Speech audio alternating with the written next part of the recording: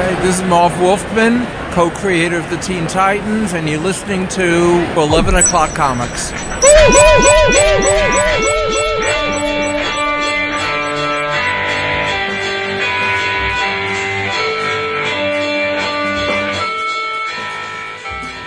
Excellent. I feel good about tonight. There's a reason. Well, we always have a reason. Oh, we always have a reason, but tonight is really special. Extra super secret special reason. Something. Yeah. Jack would have called him, hey, you brought one of them big brains in. Good job. Yeah, the banter is lively. Oh, it's on and popping.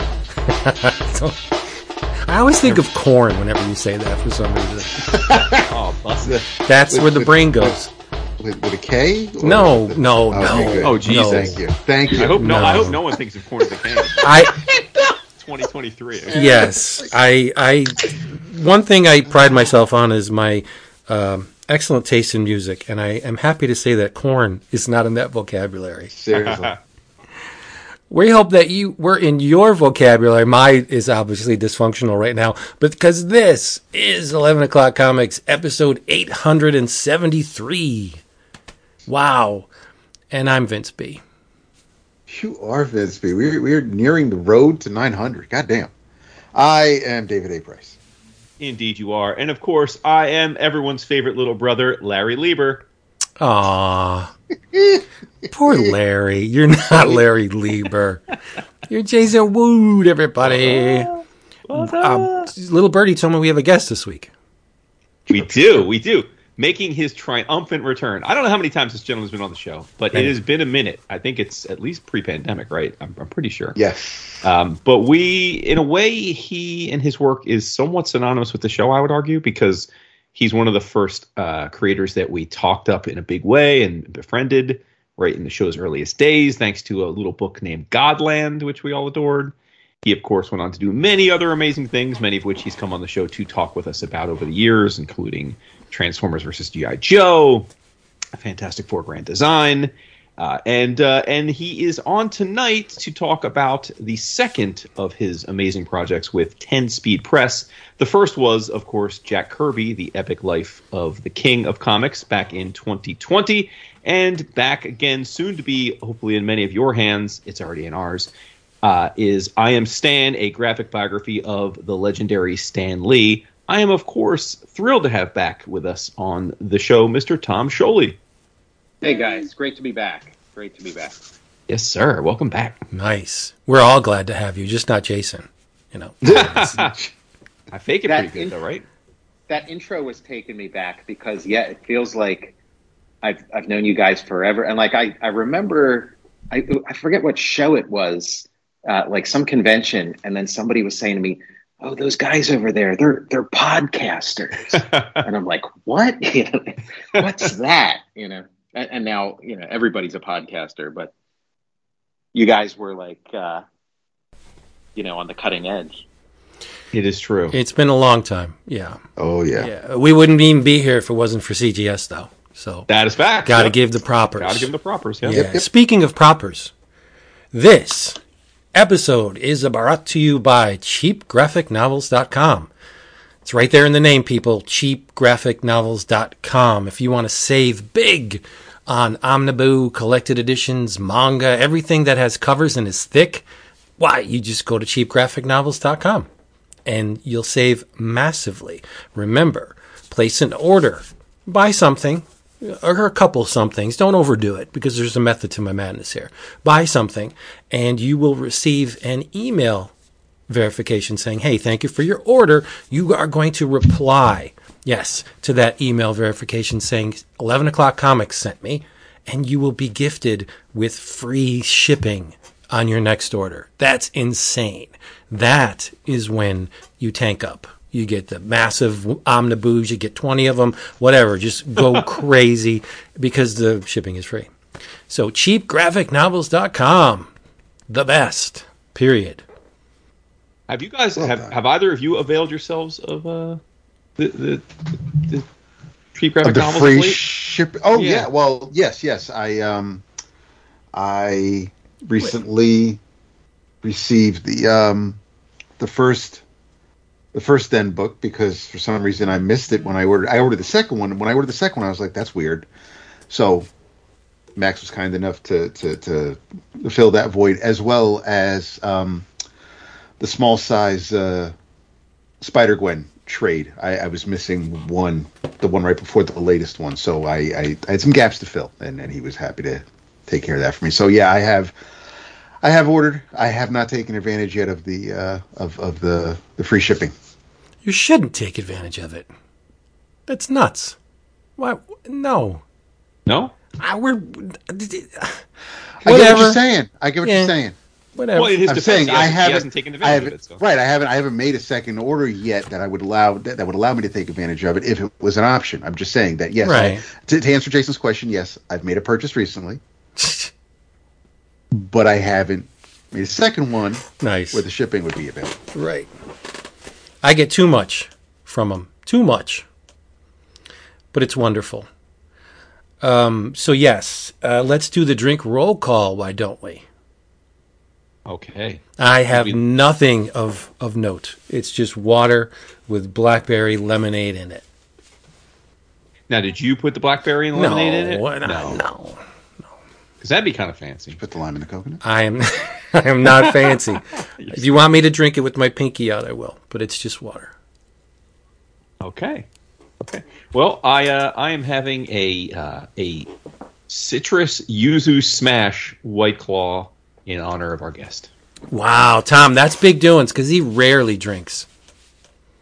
Yeah, that I'm with you because I have decaf coffee right here, so that's that's as tame as it gets. Yeah, these drink roll calls are the biggest proof ever of how long we've been doing the show. Seriously, we used to like, yo, I got a bullet neat with this, chasing it with the sixer, and it's like, I have a fine distilled dry drip coffee, and yeah. Yes, now I'm drinking battery acid this week. That was back in the day, not anymore. We're getting old. Third. Tap, what are you drinking? Listen, man, I had a nice glass of Pinot with dinner, and when I finished it, I was like, you know what? I'm good. And now I am just going to chug it to this big-ass barrel of water that I have next to my desk. Wow, this is bizarro. So I'm the only one of us that's having an alcoholic beverage. Yeah, it's freaky. insane. So it's so weird. If you want to call that an alcoholic beverage, yes. Well, wait a minute. Hold on a second. Hold on. All right, it's 100 calories, so it's not very caloric. But wait a minute. It's got as much alcohol as hand sanitizer. It's about 5%. Is that what it is? I think so. Oh, yeah. It's 5% alcohol. Yeah. Not bad. It'll kill some germs, but not many. Yeah. Boom. All right, enough of this. I want to talk to Tom. Yes, that's what we're here. Yes. And Tom, I wasn't joking when I said Kirby would refer to you as a big brain because in preparation for this, I put the Jack Kirby book, Jack Kirby, The Epic Life of the King of Comics, next to the Stan book, which for those of you playing at home is called I Am Stan, a graphic biography of the legendary Stan Lee. And you are so smart because the Kirby book, the title of which is just a title. It was written, it's just stating this is Jack Kirby and this is his life. The Stan title is in the first person. I am Stan. This is me, right? But if you read both books in tandem, the Kirby book is written in the first person as if Jack were telling you about his life. And the Stan book is written as if you were a little fly on the wall observing all of these incidents that encompassed his life. That is, you blew my mind with that. Was that intentional? Well, I mean, Stan is like, his story is a much more external story, and Jack's is a much more like internal story. Aside from World War II, Right. World War II is very, action packed kind of, Jack Kirby style, like the kind of comic Jack Kirby would make. But yeah, the rest it's such an internal journey. And where Stan, you can see him like jumping on his desk and things like that, where Kirby he'd just like be at that desk concentrating super hard and like just, his wrist would be moving or whatever. But you wouldn't quite be aware that there was like that much going on, unless you were like inside his head or looking at, what was going on, like on that piece of paper. But yeah, the Stan book it's not like, it's not like his diary or told in the first person, but I really like wanted to embody Stan Lee with that book. So it's almost like it's the book saying I am Stan, like right. that, Yeah. and the Stan Lee experience out of it. And Stan was so conscious of the way he was perceived and grabbing as much of the limelight as he possibly could. I totally agree, as if it matters, with the title, I Am Stan, because Stan is the guy that actually stepped in front of the cameras. He was the cheerleader, the ringmaster that got us all enthusiastic about Marvel Comics. And Jack was the storyteller. And I thought, man, this is so smart to take these two different approaches to what I'm guessing are companion volumes, right? For sure, yeah. They definitely speak to each other and sort of create a third narrative. It was a journey, my man. I'm not joking when I say that you are on a real short list. Maybe two people that can ever get me to actually read a Stan Lee, Right? chronic. Yeah, that kind of surprised me too, because I had a couple people saying, because I know a lot of people in sort of like the Jack Kirby fandom, and that's sort of a community that I'm part of too. And I was kind of surprised, people saying like, "Oh yeah, I don't know, I don't know if I could buy a Stan Lee book." Yeah, Well, I mean that's. Oh, go ahead. No, to your credit though, you played it as expected, very, very smart, because no matter what side of the fan base or that you fall on, either you're a fan or not, there's plenty in this book to fuel fires on both sides. Sure, yeah. It's not a scathing diatribe against Stan. It's not you don't regale him with as a super being. It's just you stated the information in a dynamic way that kind of feeds both sensibilities. And I thought, man, it's great to read that, because obviously I was loving the incidents that render Stan in not so wonderful a light, but then there's plenty in here that do, right? Yeah, that's the point I was going to say, is that reading this, I was, I don't know if impressed is the word, but pleased, I guess, to see how straight down the middle this read. I mean, it didn't read like it had an agenda. Not to say that I thought you would necessarily have an agenda, but it's my opinion that most documentaries and biographies, whether they be written or drawn or filmed, are generally do take on some kind of agenda of the director, whether it's intentional or not. And knowing you for as long as we have, and knowing what an unabashed Kirby fan you are, I was thinking it would be a little bit more pointed. And so, what I'd love to, I mean, listen, this is by 10 Speed as well. Like you said, it's a companion book to the Kirby book.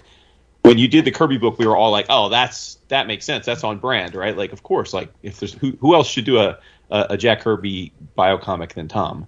But then doing this again as a companion piece, it makes sense. But like, did you have to give this thought? Was this just a natural follow up? Like, did they approach you? Did you approach them? I'm curious how this came to be. Yeah, I mean, it's like just an incredibly natural follow up, and they did approach me, after I finished the Jack Kirby book. And I was like, no, like I'm not interested in doing a Stan Lee book. And again, like I was, spent all that time in that Jack Kirby world, telling the Jack Kirby story, and spent a lot of time, in Stan Lee's world by extension. So I was just kind of worn out. Like, by the end of that book, I just was not. I needed some time, but as maybe a year or so, like as time went on, I did kind of. The seed was planted, and this, approach and this just almost like daydreaming, this kind of like approach to telling Stan's story, kind of came to me, and I kind of built on it. And then, it reached a point where I'm like, okay, yeah, I absolutely have to do this Stan Lee book. So I just I needed time, and I needed, kind of the right approach.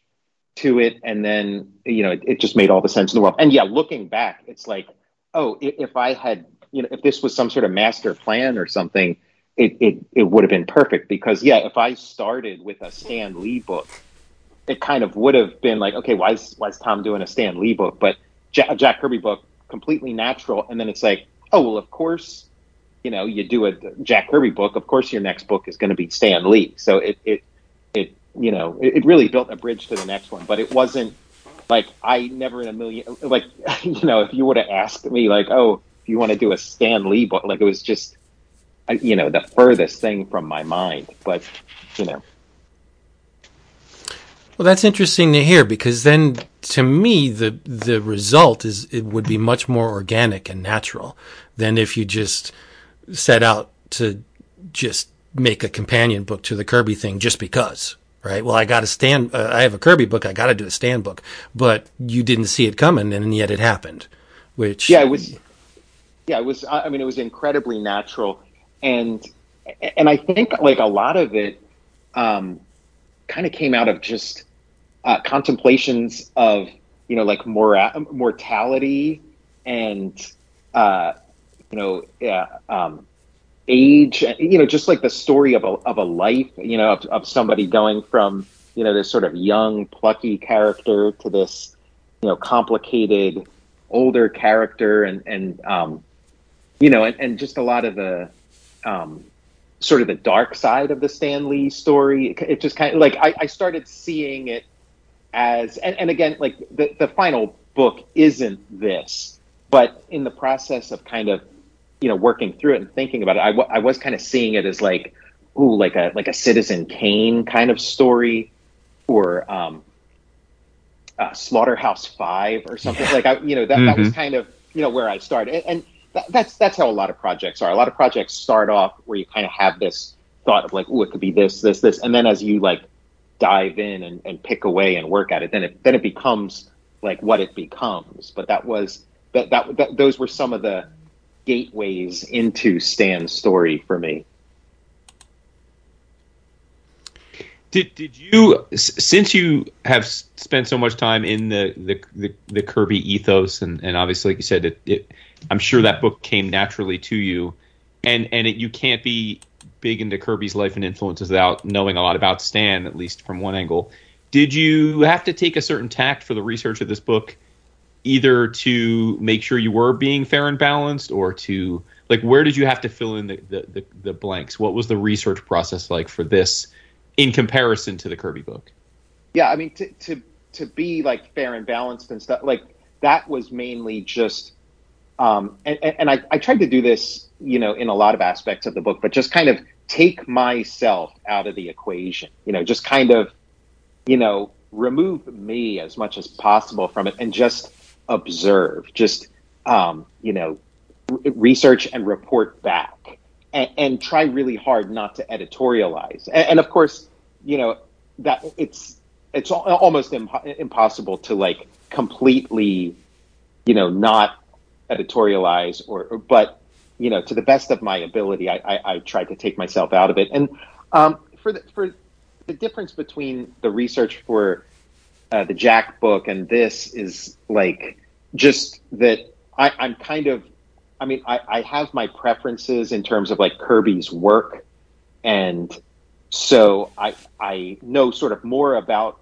certain things, like certain comics, like his 70s work, his 60s work, and the the biography of like what was going on in his life around those times. Like those were sort of my areas of expertise, but I like all Kirby's stuff, and I have like a lot of knowledge about it.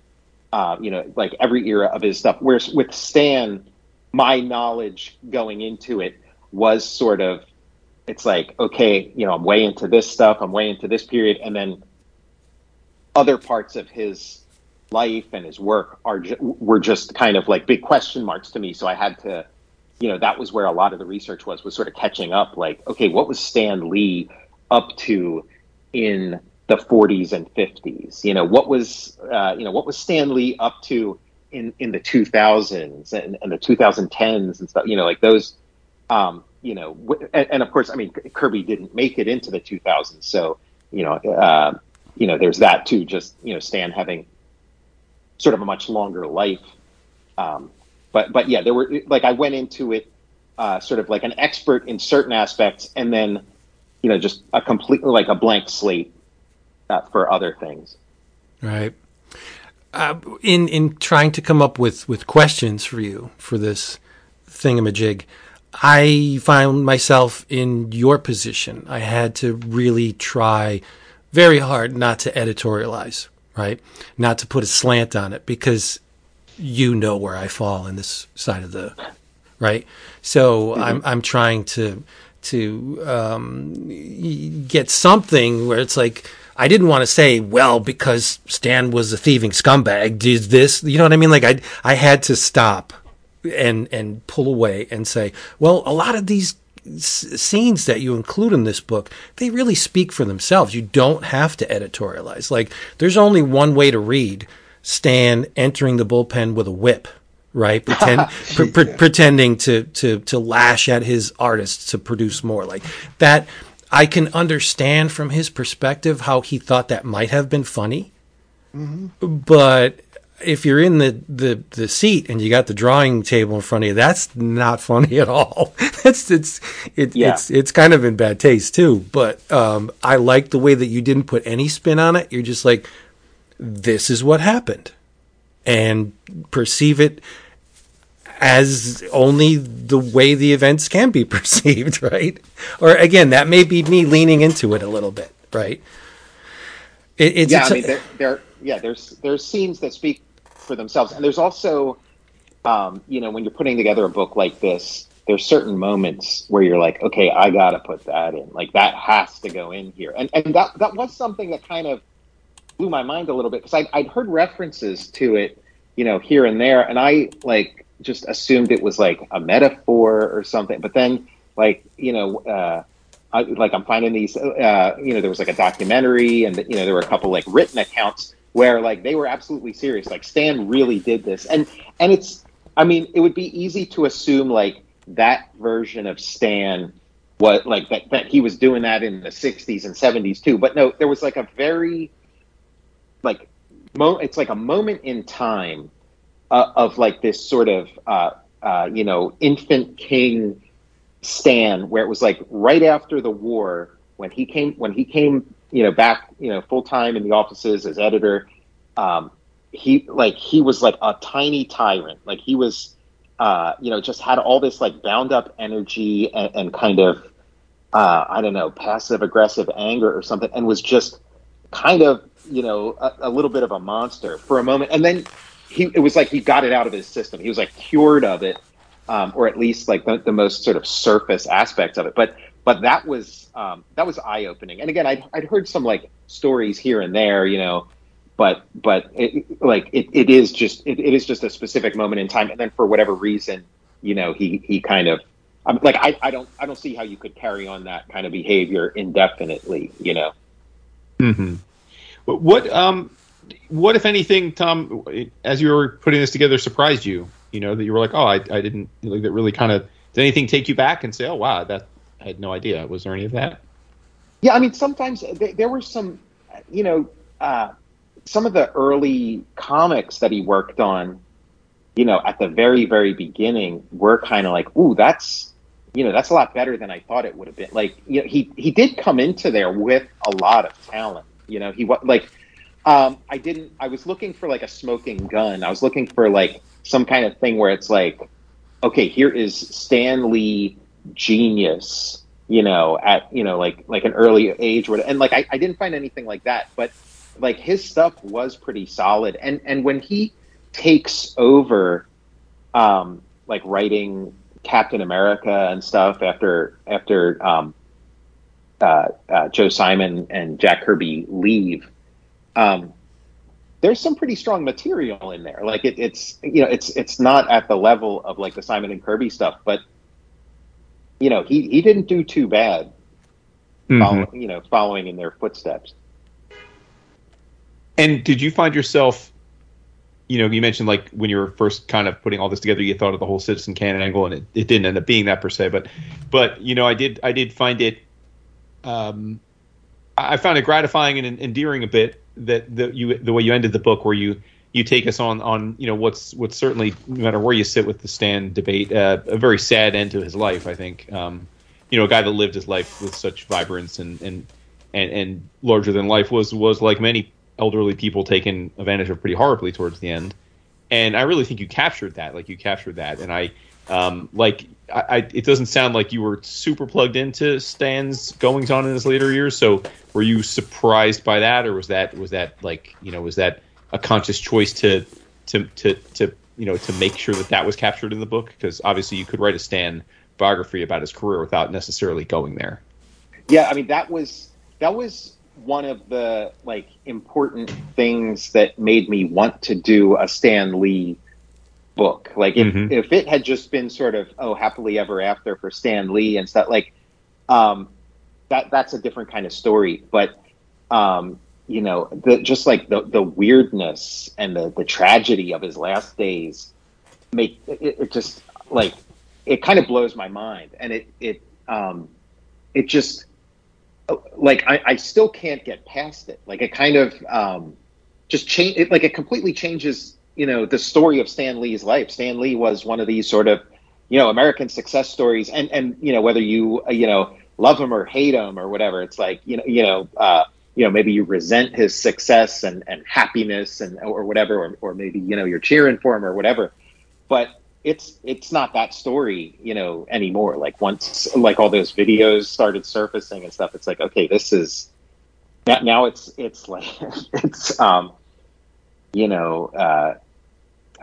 like a David Lynch film or something, where where before it would have been like a I don't know, Rags to Riches or whatever, like one of those Horatio Alger kind of stories.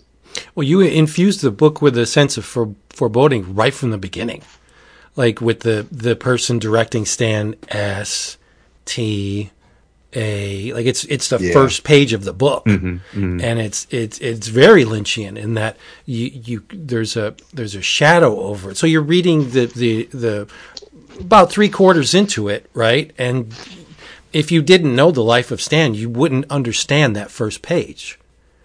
But then you see where it starts to go, and it's oh man, you clued us in right from the beginning that this is going to go south at the end, right? Because he's obviously older, and he's signing, and he doesn't know how to sign his own name, and that again, I have feelings for Stan, because I have to admit the guy changed my life immeasurably. As a kid, I didn't know what was going on, and I didn't care what was going on. All I knew was that there's this guy who's telling me Marvel Comics are cool, that it's the place to be. It's a club where, you can come in, there's plenty of room. Here's what we have coming up, and the alliteration. To this day, I can't shake alliteration when I write. And that is directly a product of Stan. So, I can get all, puff my chest up and say, I don't like Stan. But I do like Stan. I like, in terms of your book, I like that character of Stan that we were all introduced through the comics, right? And that's in the book. So I was like, oh, this part's great. And then, the stuff we didn't know back then that we do know now, that starts to bubble to the surface. And then, it became, so there are many, and I like the way you did this, where you have different age periods of Stan in a Warholian montage with just a flat color. And I thought that was beautiful. And it's here's the bald Stan, here's the Stan with the wig, here's an older Stan. It's that section is just impeccable. I love it. But that's how Stan is. There are many Stans to all of us. I like to focus on the ringleader, the guy that was the champion of Marvel Comics and made it seem so cool to read this stuff. And it was cool, right? I always go back to Chris Bichello and his depiction of Stan from the Excalibur, right? When Stan was leaning over the podium with the top hat on and the glasses, he's step right up. That's Stan to me, right? Regardless of any of the other stuff, which, you have to put on the back burner when reading or consuming something about the life of a person who kind of strikes you a lot of different ways. So, I may be overlapping with what Jason asked you, but was there some events that you didn't include where you're just like, no, I can't do this. This is just, no, I can't put this in the book because it's just, it's leaning towards one side a little too heavily. Yeah, there wasn't. Yeah, I can't think of anything like that where I was like, oh, this would be too nasty or something.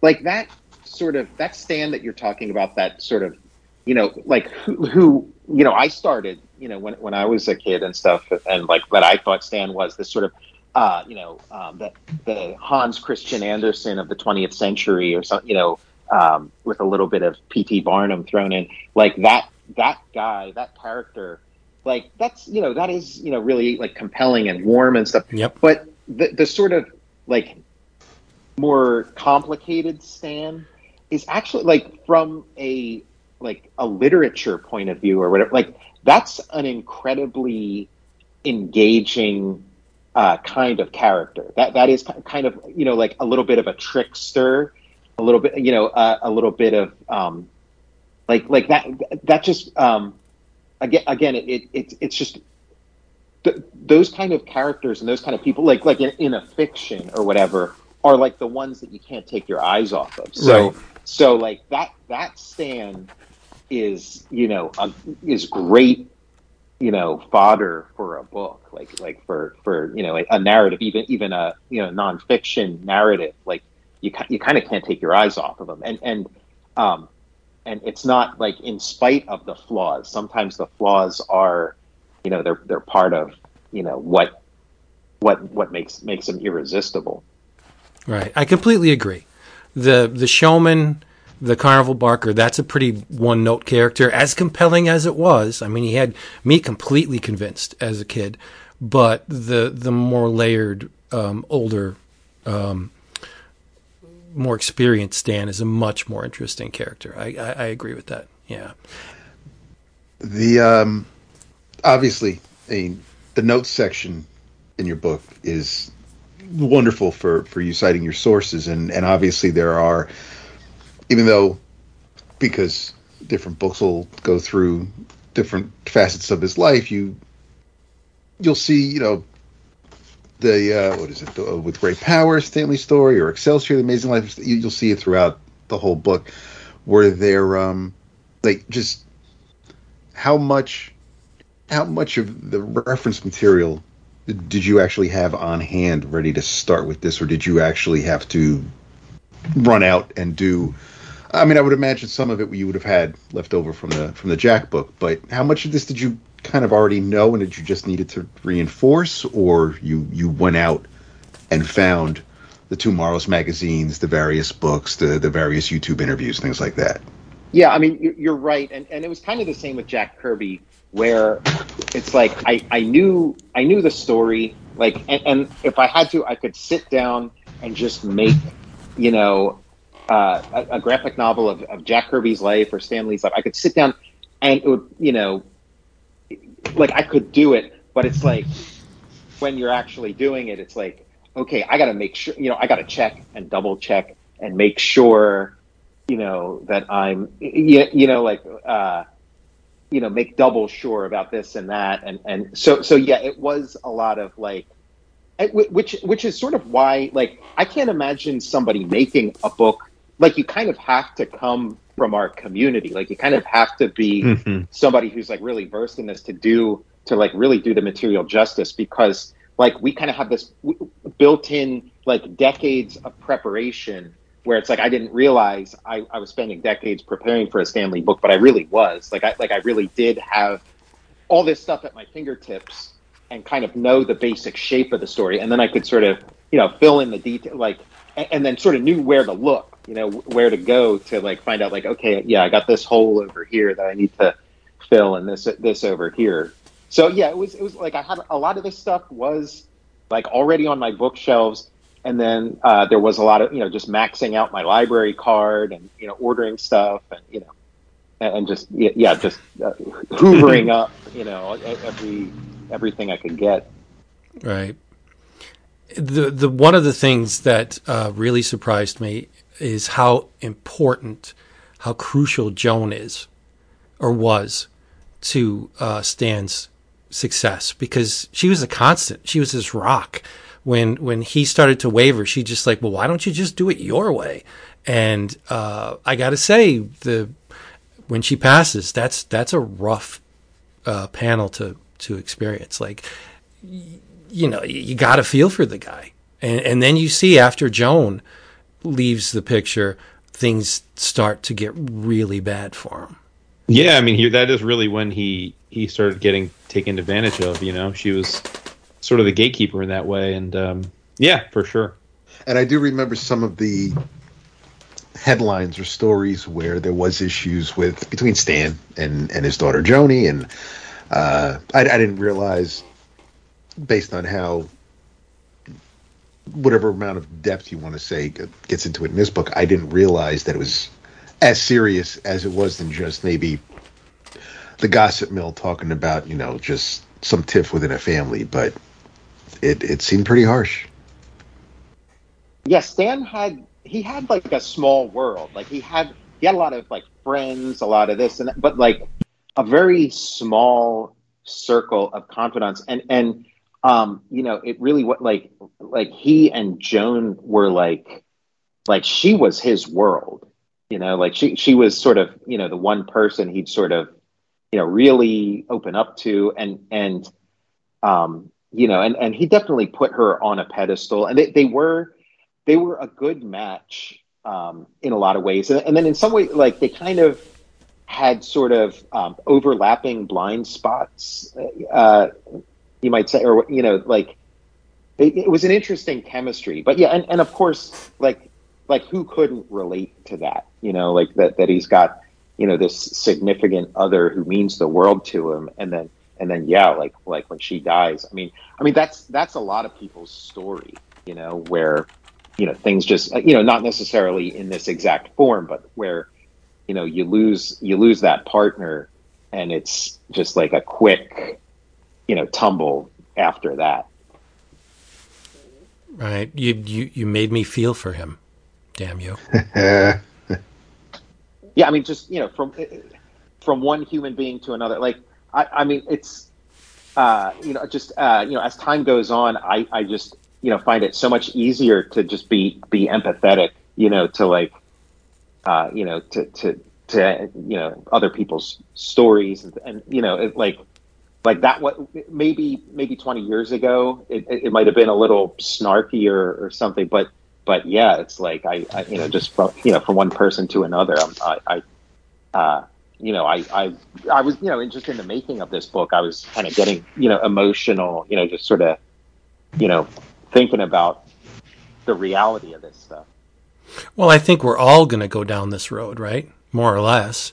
I don't think, I'm not saying people are going to take advantage of us, but later in life. But there's going to be a period where we're going to enter a slow decline and be shadows of the people we were before. Like this is pretty much a universal story, aside from the way he was manipulated. But the point being, towards the end, was definitely not at the top of his game. And I think that's something that applies to everyone. It's a story that everybody can relate to, right?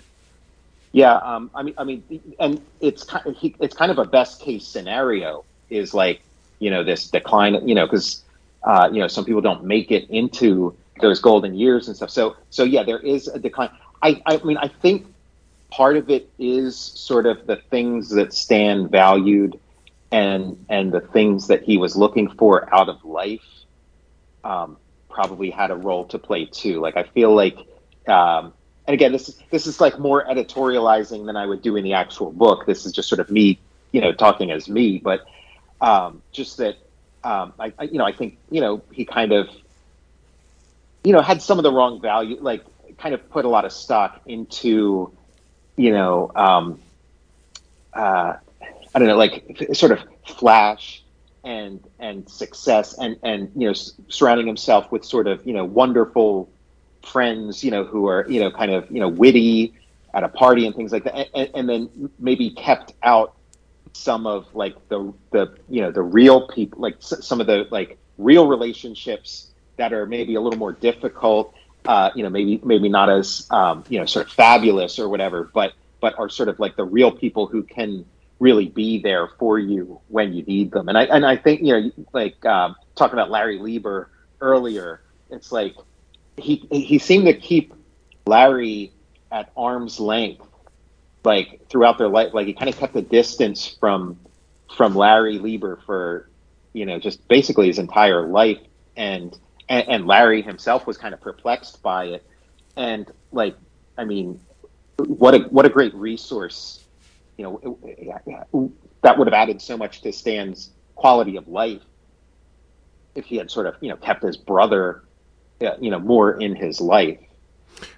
I also think that kind of behavior was instilled in him by his mother, because she, as depicted in the book, she doted on Stan. Everything Stan did was wonderful. And then when Larry entered the picture, she's like, "Don't touch that. That's Stan's. Like, get away from that. It's your brother's." So I think maybe some of the way he behaved towards his brother was planted by his mom, more or less. Yeah, and I mean, there was something going on there, and yeah, again, hearing Larry's accounts of these things, like Larry was pretty perplexed by it, and some of that dysfunction in his sort of childhood, and like in his relationship with his mother and things like that. You can see how that can play itself out in adulthood and in his relationships and and maybe even like in his marriage too. Right. Infinitely complex character, to say the least. Yeah. I love the sequence where it's around the time where Jack departed Marvel and went to DC and did the New Gods, and Stan gets to see the Funky Flashman character, and Stan's like, "I didn't know that Jack could be so mean." It's like, well, what did you expect? Right? That sequence is great, because I'm guessing, not only by the way you rendered it, but as a human being, that Stan probably was actually hurt by that. It really did affect Stan, and it was shots fired for sure, right? And yet, like, and accounts.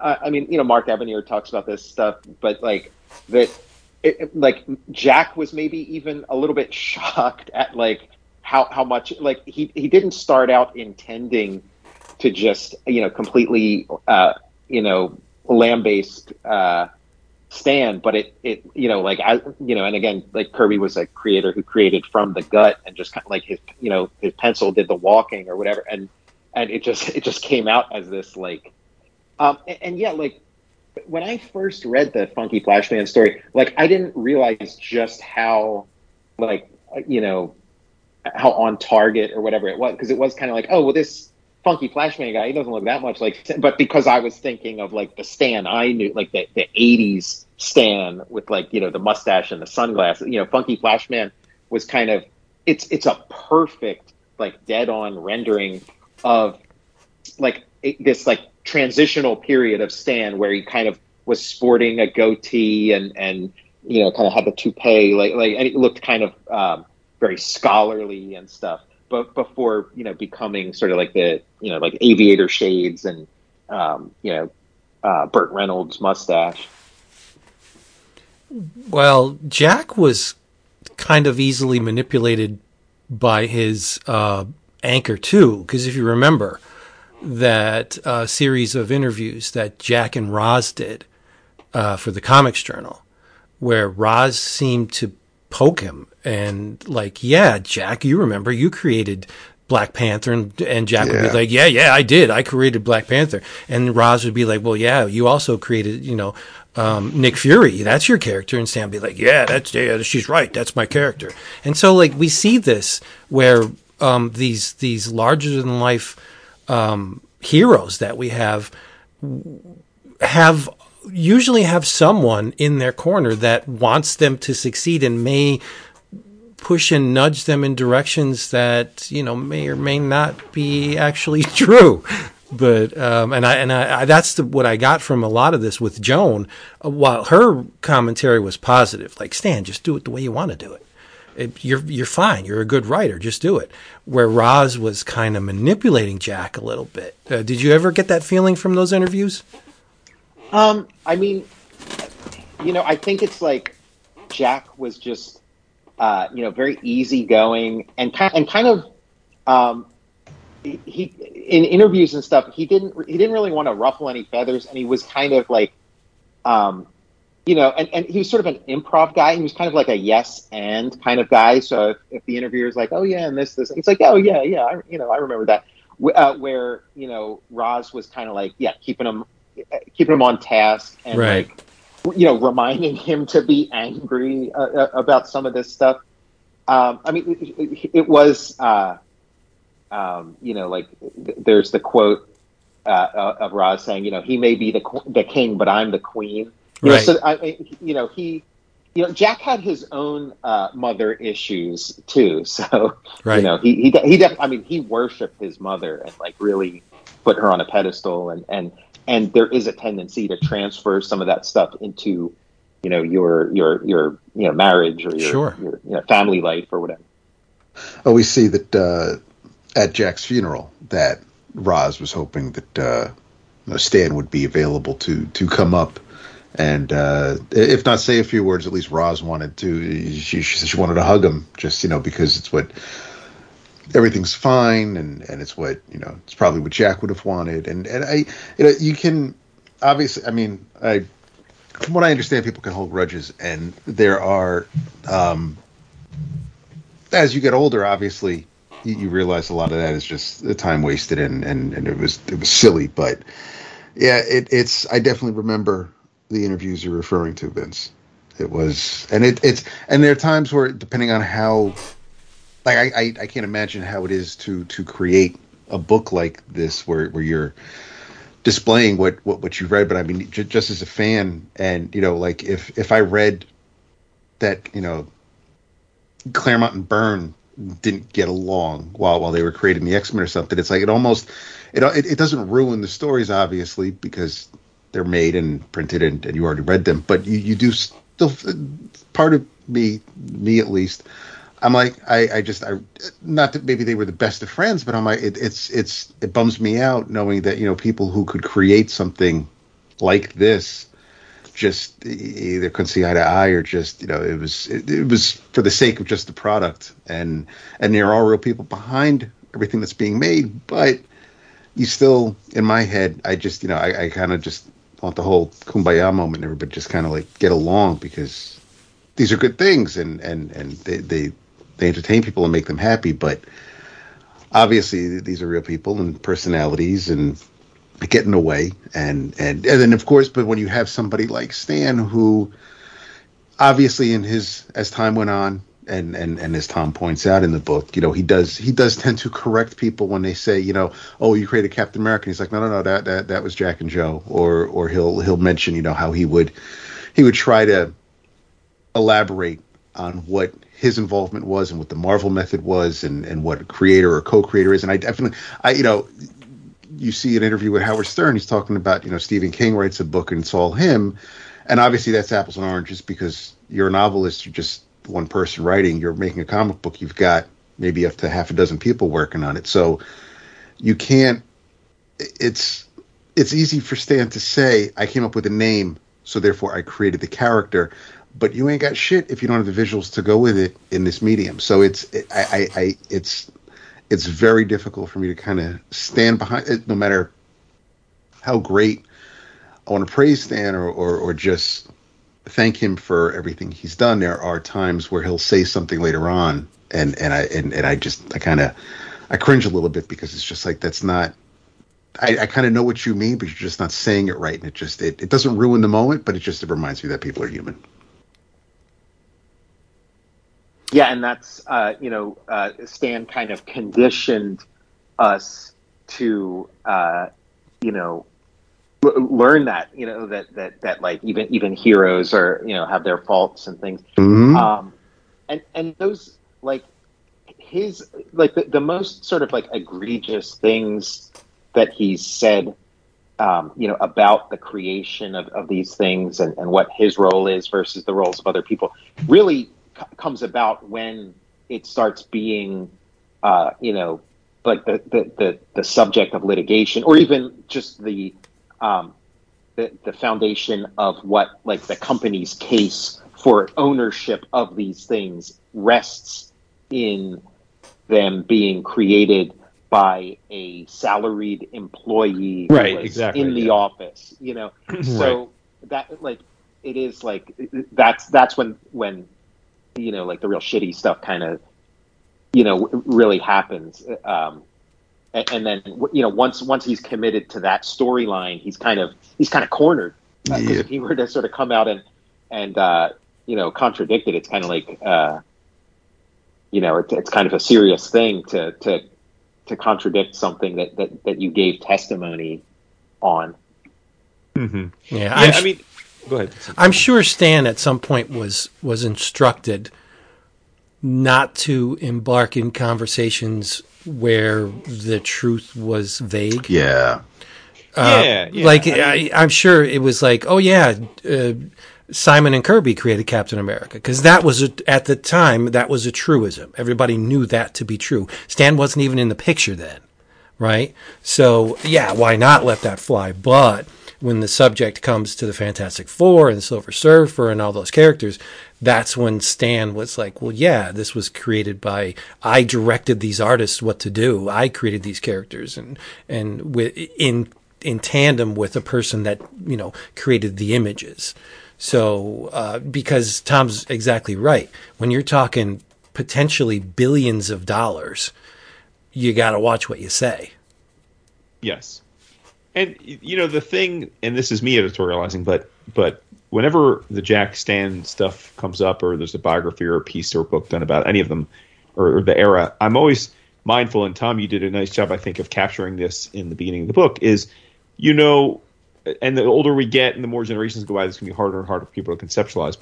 But they were children of the Great Depression, and we're old enough to have known people personally that were people of Great Depression, whether it be our grandparents or whatever, and that shaped that generation in a way that none of us can really quite appreciate in the way that we grew up. And I find that the thing that sometimes is lost in these debates is people are just wired differently, right? Like, and Vince, you've been fair with this over the years when we've talked about this, and I appreciate that.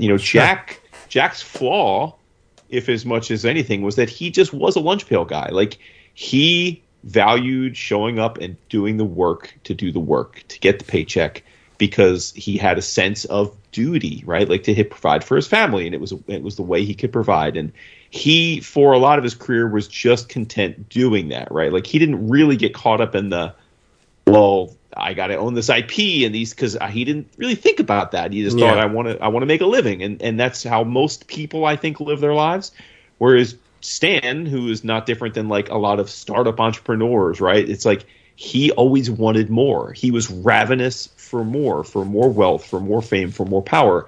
And it's just their mindsets and the way someone behaves in those, the way you're wired.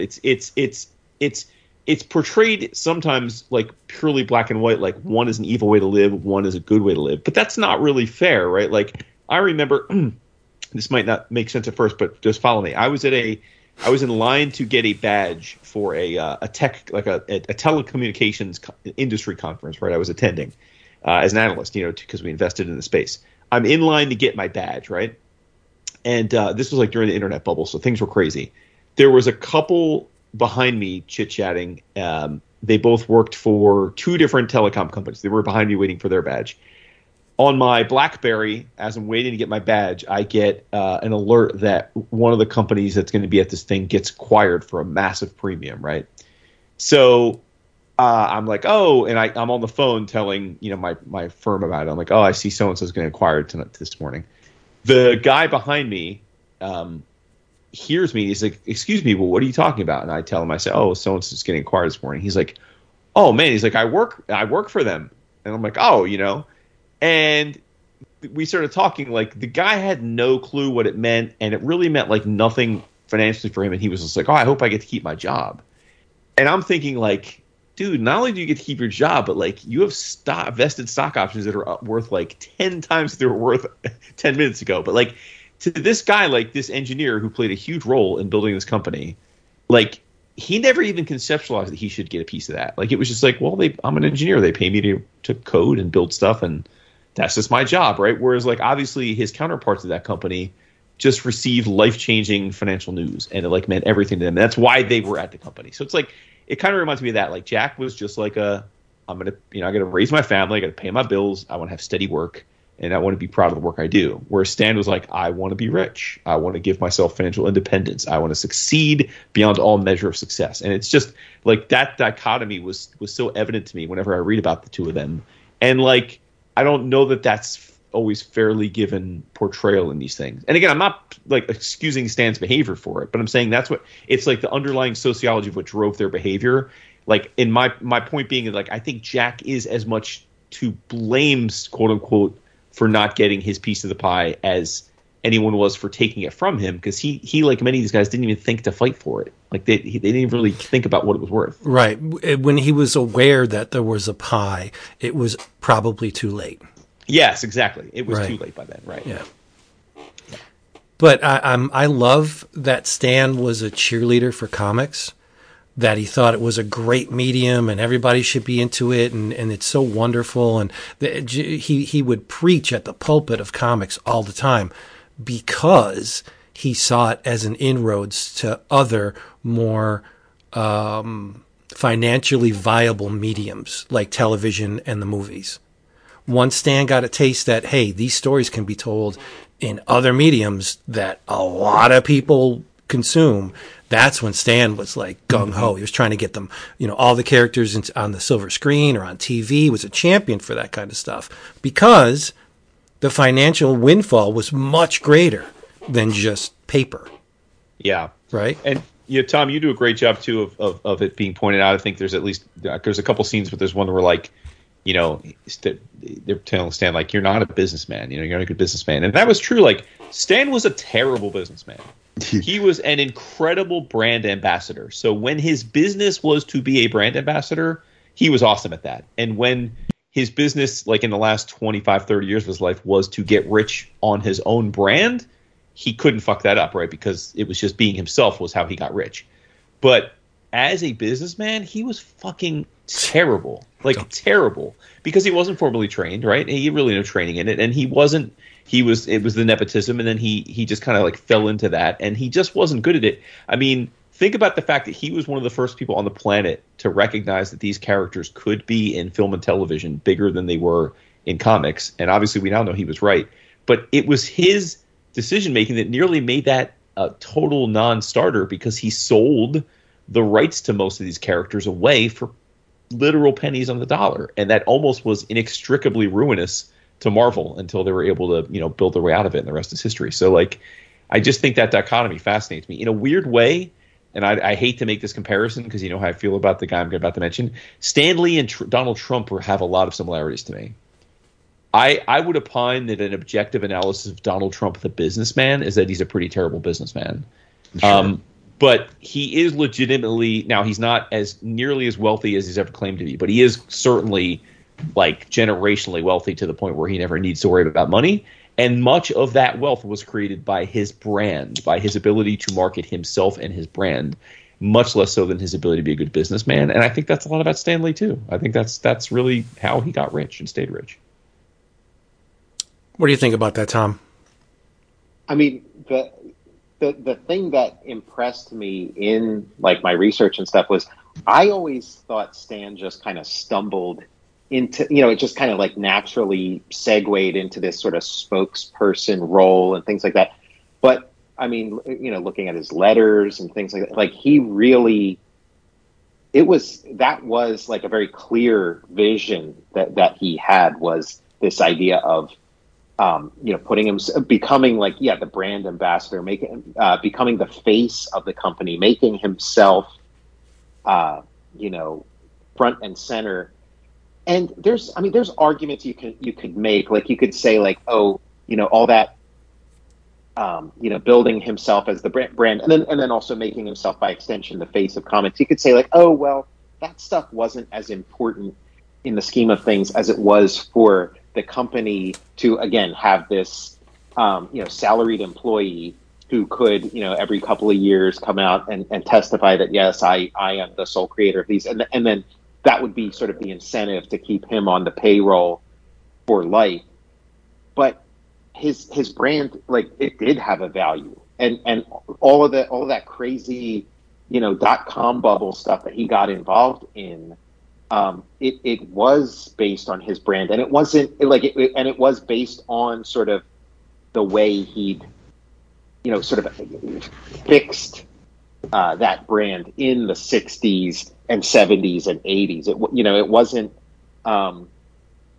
necessarily anything he did in leading up to the 2000s. It really was this this sort of moment in time that he had. So like, making yourself into a brand is incredibly, like, it's a powerful thing. And sometimes it's, like a Pandora's box or whatever. Like, it's incredibly powerful, but can be incredibly destructive in your life.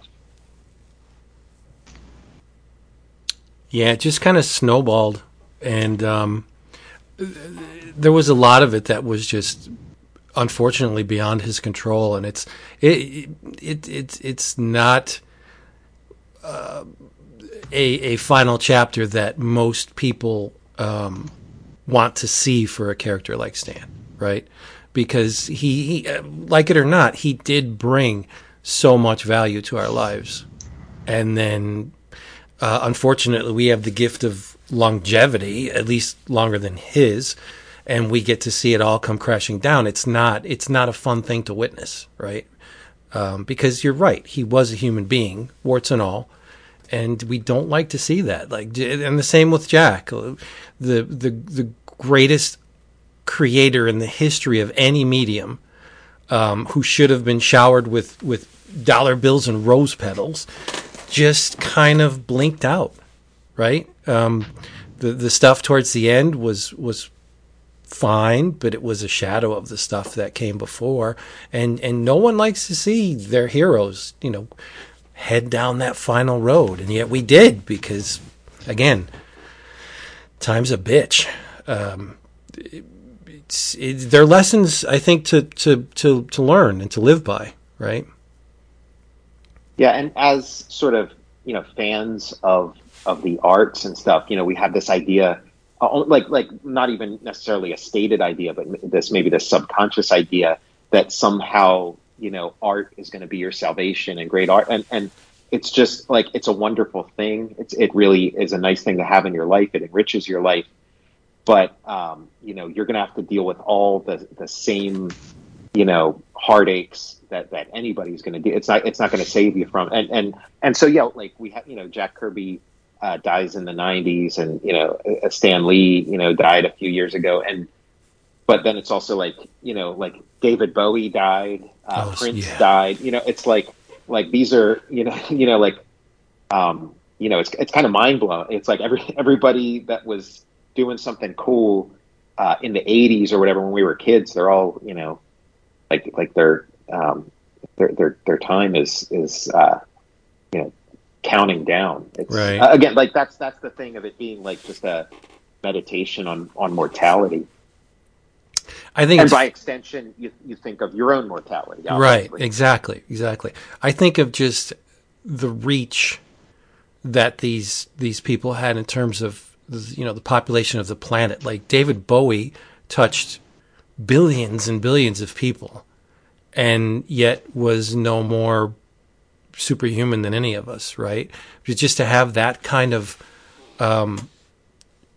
to permeate the culture to the degree that these people did, Stan, Jack, Bowie, The list is long, and then they just go the way that we all go, right? They leave something behind greater than most of us, right?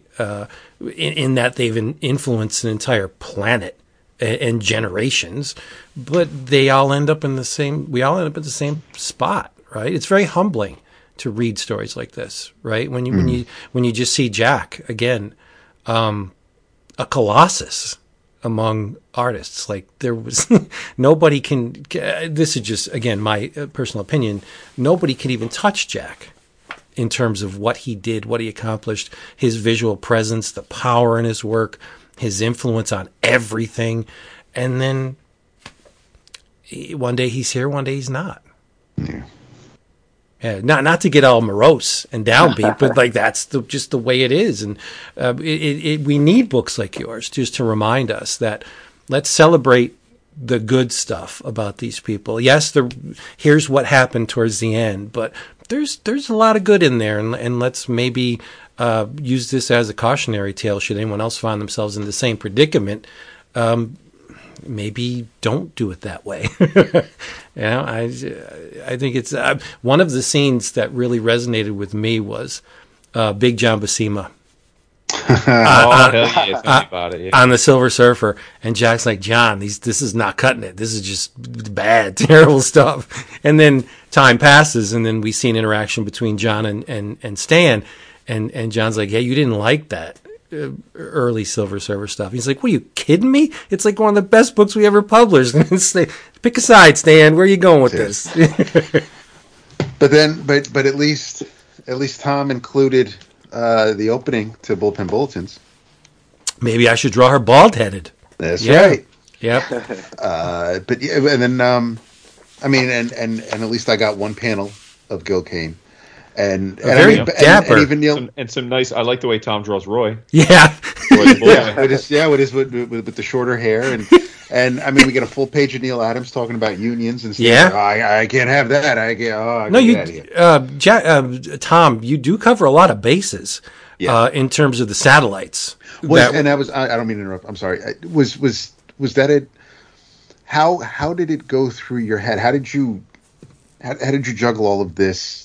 Because there isn't, the reader has to obviously recognize, time is passing, and you sprinkle current events in, so this way people kind of know where we are on the timeline. But how difficult was it to keep this all linear so you could put it on the page and get it out? I mean, were things just all over the place for you?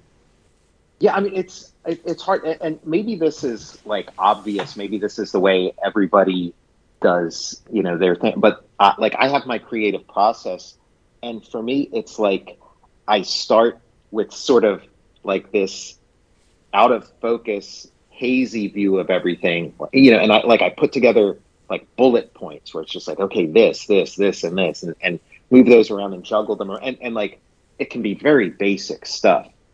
And just juggling all of that, and then just in the act of like going through it over and over again, it just like slowly comes into focus.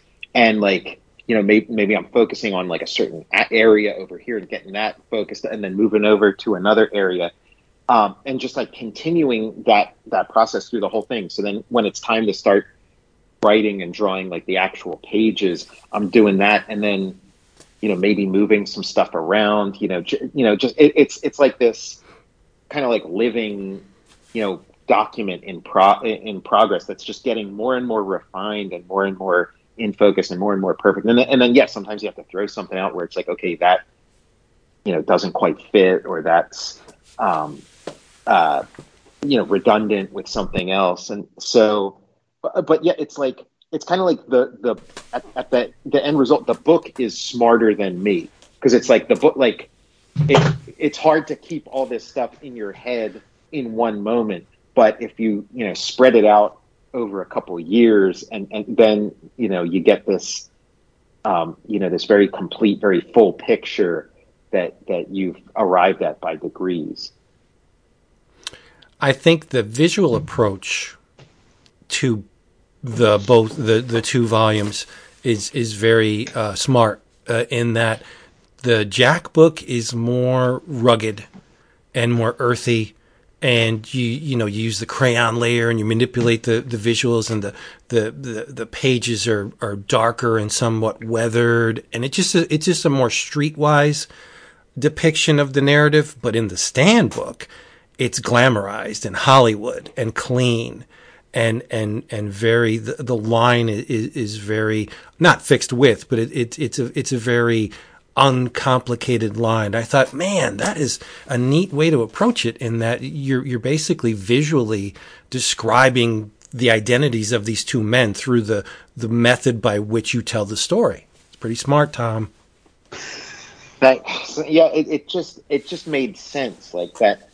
I mean, just the basic, overall thing of like wanting these books to be customized to these guys, and make them as different as possible. Like again, not like a redundant experience, but yeah, it just like I'd never drawn a comic like this. Like this was the whole style and approach was sort of tailor made to Stan. And it's like, you need to be on a stage, it's like, I'm building this stage for Stan Lee, and there's snappy patter and jokes and witty kind of like one-upmanship, with report and repartee. And it was just like this kind of, this sort of streamlined, more sort of open, like airy style. Just it like just fits Stan to a T. Yeah, I'm also very grateful for you including the Ditko corner box incident. I think that's one of the things. When I think Marvel, immediately I go to Jack, and then I go to Stan, and then I go to the trade dress. And the corner box is one of those monumental things that is just instantly, to me, speaks Marvel. And the fact that Ditko did those initially, that people need to know that, because you can't have Marvel without the corner boxes, right? Between the corner box and the banner at the top, the strip, Marvel Comics group, that was my Marvel. That was when I was all in from that point on, and or at least that's when I got my foot in the door, and then that's where it took me. So it's still, every once in a while they try to bring it back, or they'll put it in a circle. They'll do things every once in a while, but nothing. I just, right. If I close my eyes, or you say Marvel Comics to me, that's those covers. Are what I think about the trade dress exactly. And it's just amazing how much of us. Because we all know that the nostalgia feeds or fuels the comic book industry, and pretty much most of the people still reading comics were reading them back then. Look at Eric Larson. For every issue, he does a Marvel-style trade dress. Like, you cannot shake that Marvel graphic sensibility, and a lot of it is because of that brilliant corner box. Like, it's so simple when you think about it, but that is like the Marvel thumbprint. Boom. Yeah. Losing that and the old DC bullet. There's just certain things. It's like, why? Obviously times change and right. Tastes change, but still, it's just I also, thanks to this book, I don't think I was ever really aware that when the Avengers were created, that Jack just wanted his characters, Doctor Strange and Spider-Man, or Steve's guys. They don't need to be in my book, and I don't know why. It obviously makes sense if Jack did say that, then sure. But it never clicked to me that all these years, those first few issues of the Avengers, that they were all pretty much characters that Jack had a hand in, at least drawing the cover of, or doing a reference sketch or a model sheet that Don Heck or Bill Everett or somebody else would take off and run with it. It just, the Avengers were just Jack's characters, so that's why they were in the book. Makes sense. Yeah, Yeah, just thinking about that corner box, it's hard to imagine that somebody actually had to think of that. Like, it just feels like just so obvious and just something that's always there. But yeah, of course, like somebody had to come up with, and the fact that it was Steve Ditko, like that's awesome. And of the three of them, like Steve Ditko was the comics fan. Like Stan wasn't a comic, like he wasn't like super into comic books when he was a kid, you know, and Jack, you know, was kind of working in comics right there at the beginning. He wasn't like a kid who grew up with comics, but Ditko was. And so Ditko understood like going to the newsstand and like, hey, where's my favorite comic? Like he kind of had like the consumer view of things of like, hey, it would be really cool if you could like just at a glance be able to spot your favorite comic. Yeah, it was very smart. Yep. I had a question on the tip of my tongue, but you may just have answered it. So just say these books are just flying off the shelves. They're doing very well, which it's going to happen, right? So 10 Speed's like, Tom, you know, we need another one. Who's the subject? I was thinking that too. Yeah. Yeah, it's tough. Ditko is the one everybody's kind of like that, like the street. I think that's expected. Spoken, you know? Right. Yeah. Yeah, I mean, a Ditko book would be interesting. I wonder, like, going from a Jack Kirby book to a Stan book is kind of an easier sell because it's like, I mean, I like the idea of highlighting somebody that's more obscure. Like, not to say that Ditko's obscure, but just in, you know, sort of, you know, just ask somebody on the street, going from Stan Lee to Steve Ditko, it's like, like more obscure. So like, I don't know who you would pick that would be, you know, more of, or as like easy a sell as Stan. But yeah, Ditko would be a perfect companion piece to this. I have been like for a while, like kind of thinking about doing like an Otto Binder book, like again, like choosing, because like I think it would be really cool to choose somebody who is, you know, known to comics people, but like is not known like at all to you know, but again, like that. So yeah, I don't really know like who you follow it up with, but Ditko is a natural one. Right. I was hoping you would say Wally Wood, but Wally Wood's great. I'm such a Wally Wood fan. Right? And, yeah. And man, you know, like, you know, what an ending. Right. You know, it's Wally Wood is good. There's I mean, name a guy like you know, you can name pretty much anybody, and you know, like Bill Everett. You know, like there's and it is like, again, this, you know, doing Stan's life and doing Jack's life, it's just so amazing. Like it's kind of like Once Upon a Time in America or something, where like, you know, you start off with somebody in, you know, like the 30s or the 40s or something, and then, you know, you dissolve to, you know, somebody in the 80s. Like it's just so, like, just seeing somebody live through the 20th century and being able to like see that, you know, just sitting there reading a book, just it blows my mind. Like it, you know, just like, you know, when Stan started doing all that like early .com stuff, just like hearing Stan Lee talk about the internet just felt so weird, because it's like, you're not supposed to know about that. Like you're supposed to, you know, talk about things being sort of swinging and hey pussycat, and like you're supposed to, you know, be like Austin Powers or something. Like you're not supposed to be talking about the internet. The man, if anything, was forward thinking. I'll give him that. But you have another book that recently came out that I need to talk to you about. It came out of Image Comics. It's called Jack Kirby's Star Warriors, starring Adam Starr and the Solar Legion. And what this is when Jack was 22, he did a trio of stories for the first 3 issues of Crash Comics.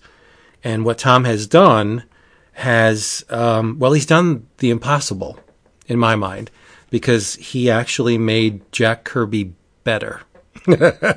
Because and if you go to our website, 11o'clockcomics.com, click on the link for this episode, you will see a side-by-side comparison of one of Jack's original pages for the Adam Starr stuff and Tom's, quote, remixed. But remixed means you redrew all this stuff, didn't you? Yeah, I closer to re-inked. Okay. But yeah, I kind of took Jack's panels and I just kind of moved them around, expanded some, shrunk some, and moved them like where I wanted them to be, where I thought would make, a more natural, more enjoyable reading experience, and then yeah, just go in there and redraw them. Yeah. Well, I think it was, like I said, an impossible task. How does one make Jack Kirby better? But you've done it, because the coloring employed on the original stories is absolutely crazy. It's impressionistic. It's all over the place. It's unpredictable. It's weird. It's just plain weird. So your decision to present it in a monochromatic way, I think, lends amazing clarity to the stories. And like we said, you went in and just re-inked or reworked Jack's marks. But in doing so, I think you slightly tightened it up a bit. You made the visuals more, you opened up the story by enlarging some panels and just placing them in a more organic way, a more reader-friendly way. Because I think that Jack's version, I don't even know if I want to say this, but it's kind of cramped and a little tight. But the way you opened it up, it just makes the reading experience so much better. And I messaged Tom on Instagram, and I was like, Tom, there's one of the things that always bugged me about these stories is there's one sequence. It's this Arthak hidden base sequence where Jack actually went backwards in the narrative. At the bottom of the page, it's actually half the page, he has an L-shaped panel, but he directs the reader to the left at the end of that panel, which is just strange and odd and not the way we read. We read right to left, right? Or sorry, left to right. But Jack pushed the reader to the left at the end of this page. I'm like, wait a minute. That always felt clunky and just plain weird to me. What Tom did, genius that he is, he flipped the sequence. Not just that panel, those two panels, but a couple panels before it too, where it reads so much better now. And you're actually reading the way we were taught to read, left to right. And I had to tell him, I said, Tom, I didn't think it was possible, but you improved on the King. You made him better. Thanks, Vince. You can maybe improve on like 22-year-old Kirby, but once he's really cooking, then it's a different story. But well, yeah, I mean, he was like, this was one of his first comics. So he had done like a ton of comic strips prior to this, and he was just an amazing draftsman. Yeah, just from so early, from day one, and a really great writer too. And so he had all that going for like just amazing writer, amazing artist. He just hadn't quite cracked the code of comic books yet. So he's just like the panel placement and things like that, which he would very quickly learn and figure out and master and reinvent. He just hadn't figured. So they're kind of arbitrarily stacked and stuff. And yeah, like when you sit down and read, those original stories, they have a ton of charm. They're quaint, they're fun, but just as comics reading experience, your eye is zigzagging all over. Some of the panels are like super small, and it just it doesn't fulfill its potential, Exactly. And I was looking at this and I was like, this is an amazing story. Like if you just take each individual panel on its own merits, and the writing is incredible. And this is Jack writing. It wasn't served by the format. So I thought, man, if you just kind of take this thing and do a little bit of this and that, you have a Kirby classic. Like now it's something you could put next to like his greatest work, where before it was just kind of like a fun, interesting historical oddity. I totally agree with you. Without your hands, I think it's a footnote. It's a great footnote, and it's wonderful to look at, and it's Jack, so there's no bad, right? But I see this book, your version of the Star Warriors, as before you came into the picture, it was a grimy windshield with all, speckles. You can't really see through it. You came along with the Windex, my friend, and you squeegeed that sucker into this beautiful thing that we have today. And you're right. It's awesome. I was reading it and I was like, holy, you can see future Jack in these pages. That the hairy worm thing, that's Mordecacus from Commandy. Mm-hmm. Like, it doesn't have the cellular structure of it, but you look at it and it's just all the hairy tendrils coming out of it. It makes me think Mordecacus. And it's like, Jack was on the fire of creation within Jack is unlike anyone before or since. Like, this guy was just, I think he has alien DNA, to be honest, but we won't go there. And I think Roz thought that too. Like, she had said things about like, when are the UFOs going to come and take you away? Well, I mean, you look at Jack was intensely fascinated by the face on Mars. Who, aside from Eric von Daniken back in the day, even knew about that thing? And Jack had inserted it into his stories. Like, what? Where are you from, Kurtzberg? And I want to start eating the same stuff you do, because Jack was on it like from the very beginning. But yes, so thank you for doing this. You've made this what was, I think, a very quaint and interesting story. You've elevated it to the point where it should be, alongside Jack's, not most loved stuff, but up there with the things you should really read if you're a Kirby fan.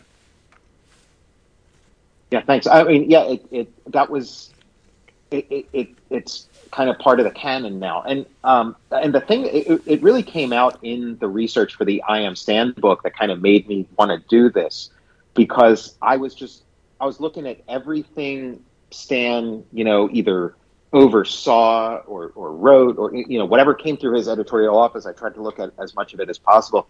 And I was looking at this Captain Daring story that it was, Joe Simon and Jack Kirby. And it had like the dog cavalry from Apocalypse in it. And I'm like, this is amazing. Like, I didn't realize like Jack was doing that thing, like decades before New Gods and stuff. And it's a little more badass because they're riding around on the backs of these giant dogs that have like knives sticking out of the front of them. So it's really cool. So I was looking at that, and so then I was like, I got to find out more about this thing. And then I was reading about it, and that it was the theory is that this Captain Daring story was like a repurposed, unused Solar Legion story, like that it had started out that way, and then they Jack and Joe kind of turned it into something else.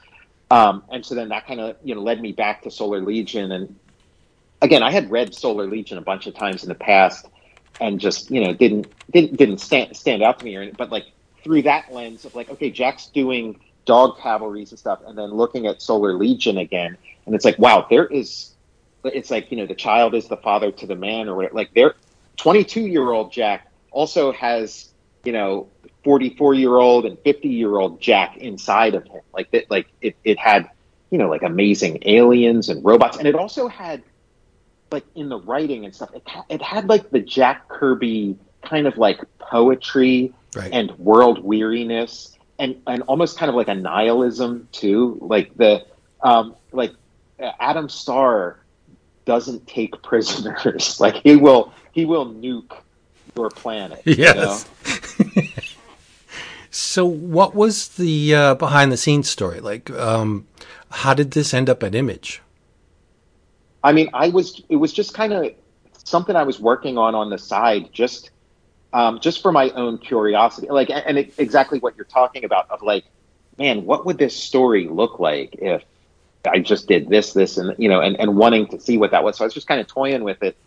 and as it was developing, I was like, you know what, this could actually be something like maybe. And I thought of Image, like, because I thought of that, just what, how, like, what Kirby fans they are, and like the role Kirby had to play in the early days of Image, and then thinking of like the Next Issue project and stuff that I had worked on a little bit with Eric Larson's. I thought, like, Image, if anybody's going to get this, if anybody's going to understand what I'm doing here, it's going to be Image and stuff. And so I emailed them, and then that same day they said, yeah, let's do it. And which is like, that's never happened to me with anybody. Like, getting a project approved the same day is just, I've never had it happen. I hope it happens again sometime. Seriously, yeah. So you had it all completed when you sent it to them? When I sent it to them, I was probably like halfway through it. Okay. Yeah. Well, it's essential reading, and it came completely out of the blue. Like, when it was solicited, I was like, "What is this? Where did this come from?" And I was so happy to see, Tom Scioli back at Image. I mean, doing the things he loves to do. It was just a really pleasant surprise, and I was, telling everybody at the shop, you need to get this. Very cool. Yeah. Coming back to Image was interesting too, and also, like, it does. I mean, even though it's a Jack Kirby work, it does kind of, it has a lot in common with Godland too. Like, it has a lot in common with like my stuff too. Right. Yeah. So aside from the Stan book and the Adam Starr stuff, like, do you have time to read comics? Oh, sure. What's been floating? Especially now, yeah. What's been floating your boat? Well, I've been doing like I have a YouTube channel, and I've been reviewing different comics on it and stuff. And so, and again, it was part of it is kind of just a way to give me an excuse to read more comics than I do, and so I've been reading my way through all the New Gods stuff, and all the ancillary series to that, and I've been reading my way through all the Thor stuff, starting with that first Thor appearance and Journey into Mystery and stuff. So I've been reading a lot of that. Micronauts? Yeah, Micronauts. Yeah, I'm reading my way through the Micronauts. So, like, that's been like my main stuff. And then, yeah, I'm always making trips to the comic store, and I always, come back with like way more stuff that I could read. And if I just read like a fraction of it, then I feel like I'm doing pretty good. I think this was something, it was like a recommendation on Cartoonist Kayfabe or something, but it was the Galassi Terminator mini-series. So I just picked that up, and I'm working my way through that, and that's pretty sweet. I love Paul's stuff. Yeah. Yeah, I'm a big Galassi fan too. I mean, especially like the Master of Kung Fu. Oh yeah. Like, Galassi on newsprint is just amazing. He has that beautiful chiaroscuro style that lends itself so well to newsprint. Real heavy blacks. Yeah, love it. Yep. Well, I specifically asked you that question because I wanted you to tell them where they can go on YouTube to see you. Okay, yeah, it's the Total Recall Show. Yeah. And yeah, it's sort of pop culture, a lot of like movie criticism and that kind of stuff, but then also peppered in there are some, straight on comic book reviews and commentary. It's a neat potpourri. You never know what you're going to get, which I appreciate. I like that. I mean, yeah, that kind of fits my personality. Right. It's kind of like, what am I in the mood to talk about? So I've also been doing like going through like just first issues or first appearances of like random stuff. So, Golden Age Hawkman and stuff like that. And again, some of this stuff I've never read before. Like, I never read the first appearance of Hawkman before, so it's kind of cool, like, checking this stuff out. It's amazing how much we've consumed, but there's always things out there that'll shock and surprise us. I forget what book it was, but I was going through, a stack, and a book by Russ Heath came up, And I was like, I forgot what a monster Russ Heath was, or is. He's still alive, right? I think so. I love Russ Heath as well. Like oh my God. Like, and there's some people like that, and Kirby's definitely one of them. There's like some people where their name on something is just a guarantee of quality. Right. Like you can't go wrong with the Russ Heath. And so he has that Son of Satan issue that he did that's just incredible. And then whenever he shows up in like a Sergeant Rock or some kind of random war story, and the great G.I. Joe issue, like I think he did like 2 G.I. Joe issues, but there's like an early one that he did that's just exquisite. And right. I liked his adaptation of the Hugo Danner.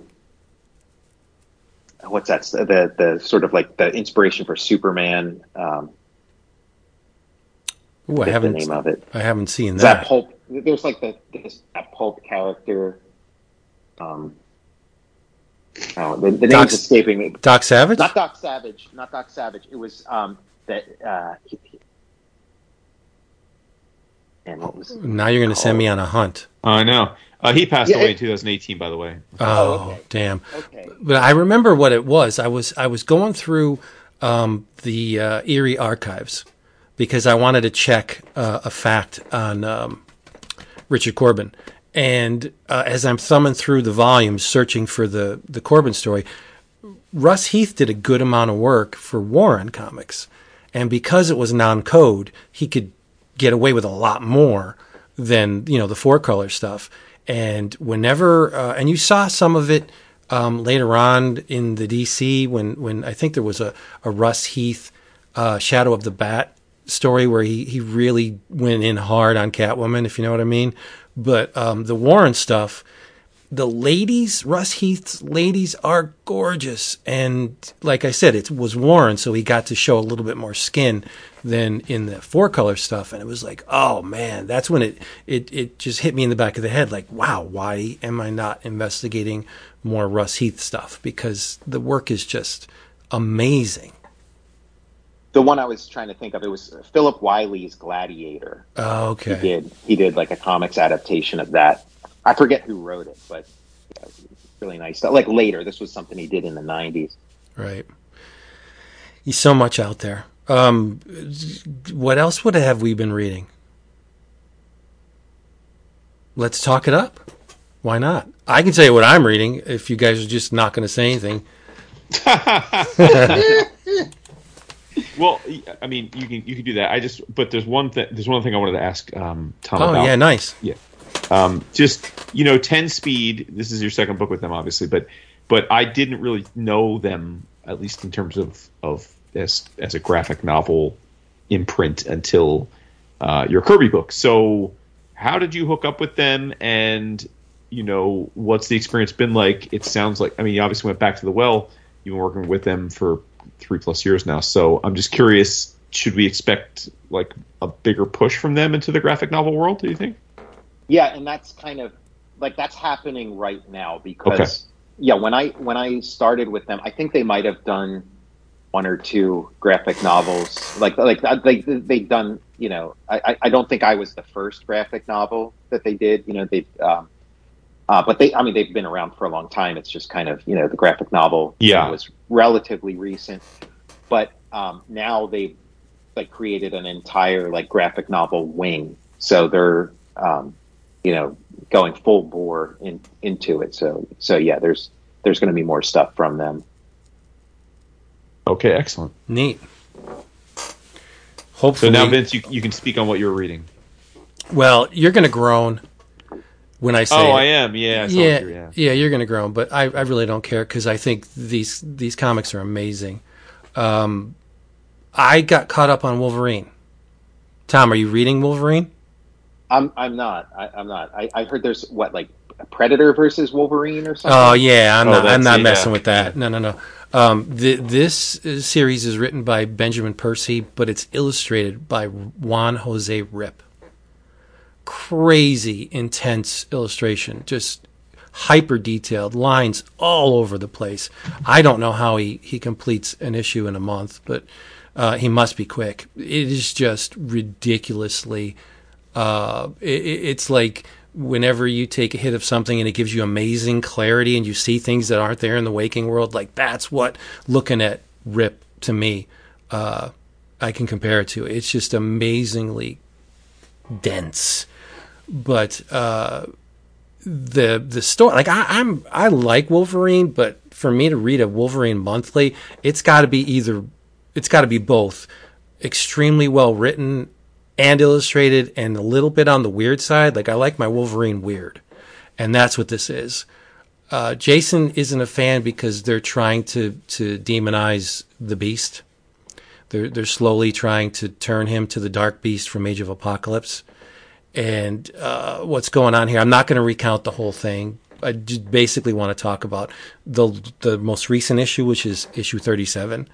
But in terms of story, the Beast killed Logan, cut his head off. And because of Logan's healing factor, that's really not an issue. He's going to revive. And when he does revive, the Beast fits him with this collar that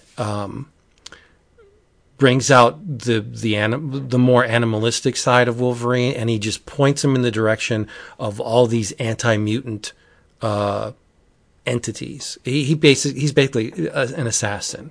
He's going around killing people in their sleep. So because Beast has an agenda, you know. So the Beast clones himself into a group of blue lackeys, basically, in order to increase his brain power. But they're subservient, or at least he thinks they are. And they eventually make the bad decision to turn on him, and they're slaughtered. But he also clones Wolverine and creates the Weapons of X, where they're basically his strike force. So things go south, and the jig is up. The Beast escapes, but most of the Wolverine clones are killed, except for three. Three of them get away. So Wolverine embarks on a course of action to eliminate the alternate versions of himself. Makes sense, right? This is where this was a holy shit moment in issue 37. One of them, as you would expect, heads up to Canada because they are clones of him. So they do have the somewhat, they're not as articulate and their brains are not as highly advanced as Logan's. They're somewhere in the genetic process where they've developed, but they don't have all of Wolverine's brain power. But they do retain aspects of his personality. Like one of them is very animalistic. One of them is extremely compassionate, and so on. But so one of them, as you would expect, goes to Canada, right? Ends up at the Howlett estate. But it does the unthinkable. It consumes human flesh. Now, what happens when you consume human flesh in Canada? Wendigo. The clone turns into a Wolverine Wendigo.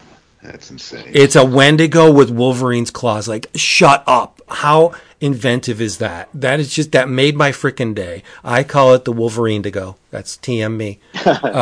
And the Wolverine-digo rips Logan in half. In graphic detail. Over its head, pulls Wolverine apart. And who saves the day? But Bruce Banner as the Hulk. Because if you're reading the new Hulk book, Banner's on a quest to squash out the monsters as well. That's what the Wendigo is. So it just makes logical sense that Banner would be there. So Banner helps him. Then there's another clone that heads to Japan and gets in the clutches of this ghost sect that they use the clone's blood to bestow this warped semblance of extended life. I don't know. Maybe Wolverine's healing power is somehow transferred in his blood. But this one is compassionate, where the other one was bestial. And the last one Where do you think the last one ends up, Jason? Not a reach. It's Wolverine.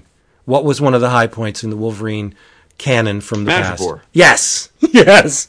The last one heads on over to Madripoor, Yes. and he's the muscle at the Lucky Tiger Casino. That. There's a Solemn Returns. There's a Muramasa blade in it. Like, this is playing to my heartstrings.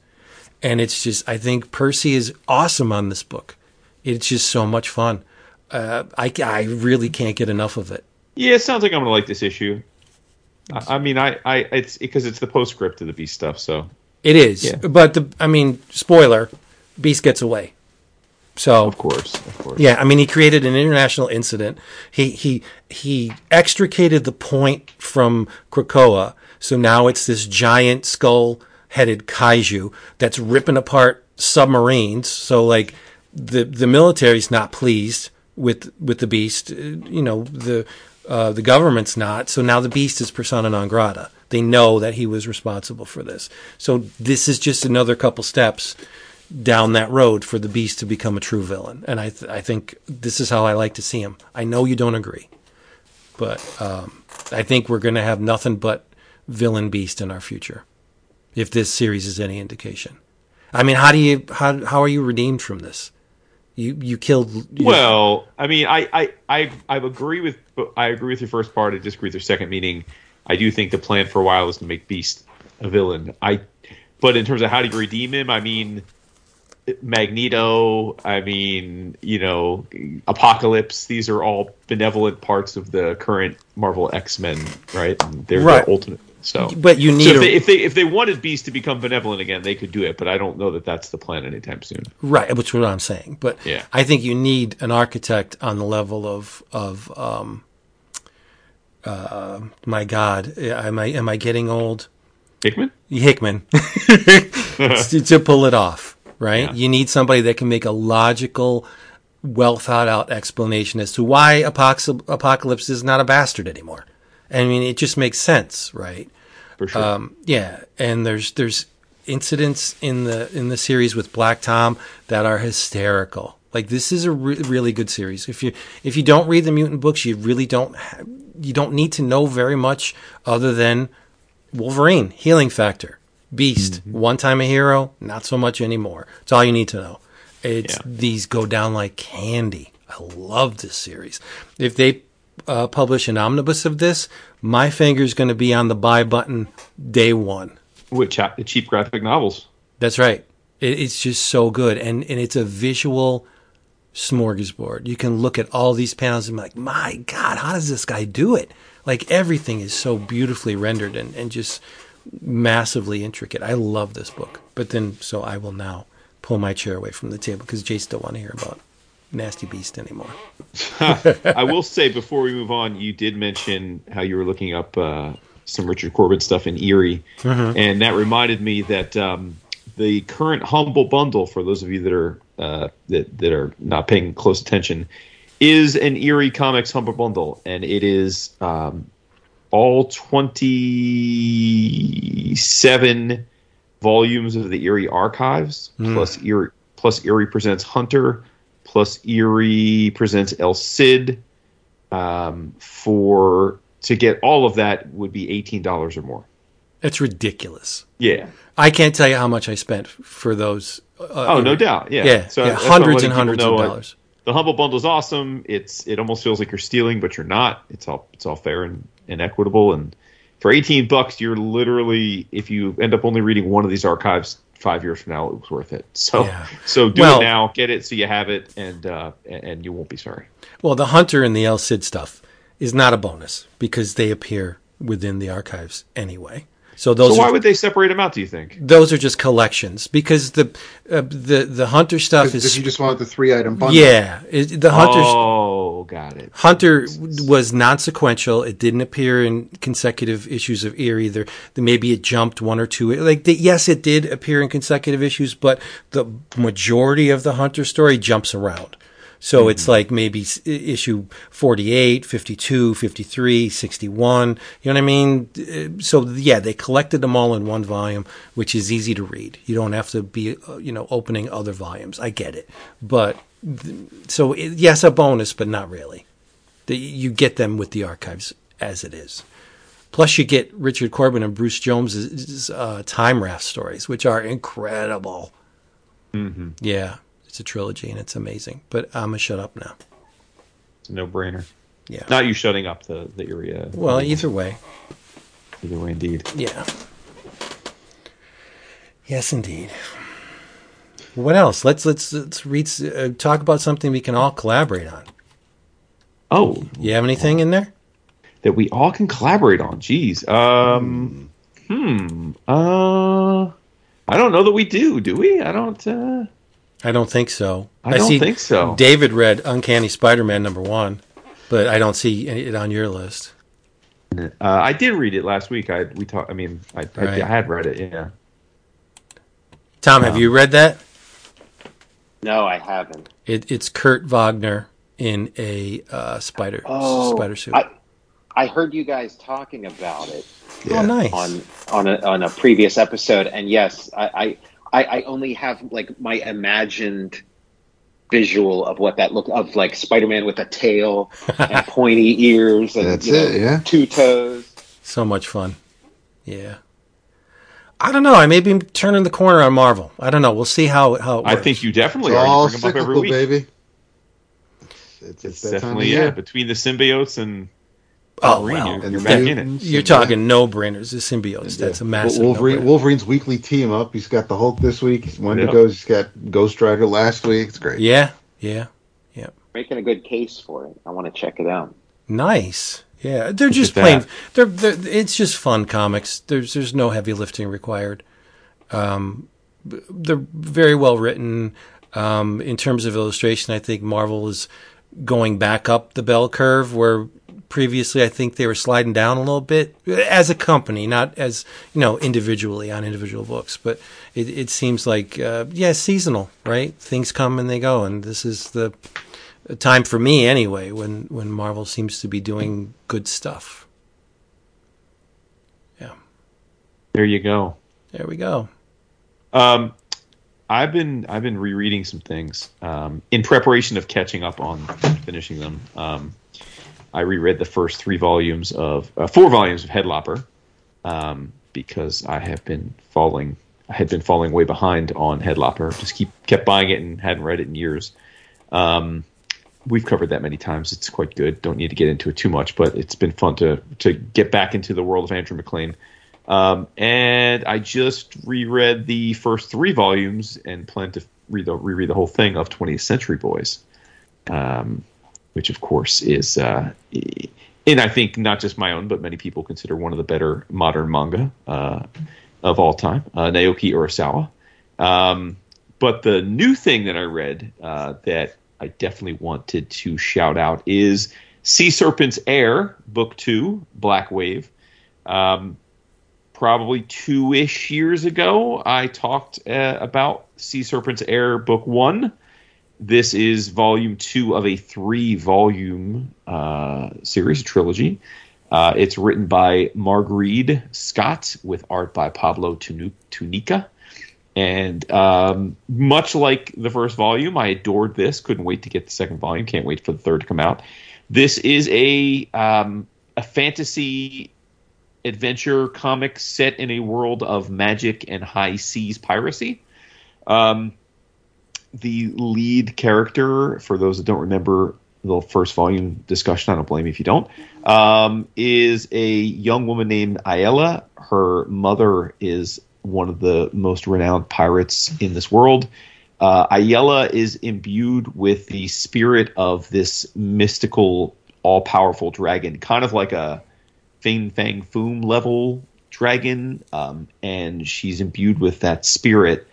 And in the course of the first volume, because of some dastardly doings against her mom and her aunts and her family and the like, she manifests the sea serpent and lays waste to their enemies in like a really dramatic fashion, to the point where you realize like this is kind of a pact with the devil. Like letting loose the serpent is not necessarily a good thing, and in fact, there's a prophecy with which suggests that she, via her being imbued with the sea serpent, is going to end up destroying the world, and so using her power is very, very fraught with risk in that it could end the world. This picks up right where that first volume left off, with the aftermath of her using the power and what that means, and also trying to come to terms with why she's imbued with the spirit of this dragon, what it means, can she extricate herself from it. All the while, she is seeking revenge against her former good friend who betrayed her and her family, that led to all of that happening. We learn much more about the chief antagonist, or this group, the Church of the First Light, and they profess to be on the side of good, again trying to protect the world from evil. But of course, that's not really what's going on. And she and her crew of pirates slowly but surely try and piece together where she fits into this equation, and how to combat them, and how inextricably linked they may be. It's just wonderful. It's if you're a fan of fantasy comics, then you'll certainly enjoy this. It's magic and fantasy and pirates, all swashbuckling, all rolled into one. And just like with the first volume, to me, a major draw here is Tunika's art. Tunika is very much in the David Rabin, Paul Pope school. Big, exaggerated eyes, expressive eyes, just wildly creative cartooning. Love the color play in this book. The color palette's just wonderful. And I just think it's an absolute home run. One word about this: these books are digest size. They're they're a bit smaller than a comic. They're trade paperback form. They're published through Image Skybound. They're Comet imprint, which is their all ages imprint.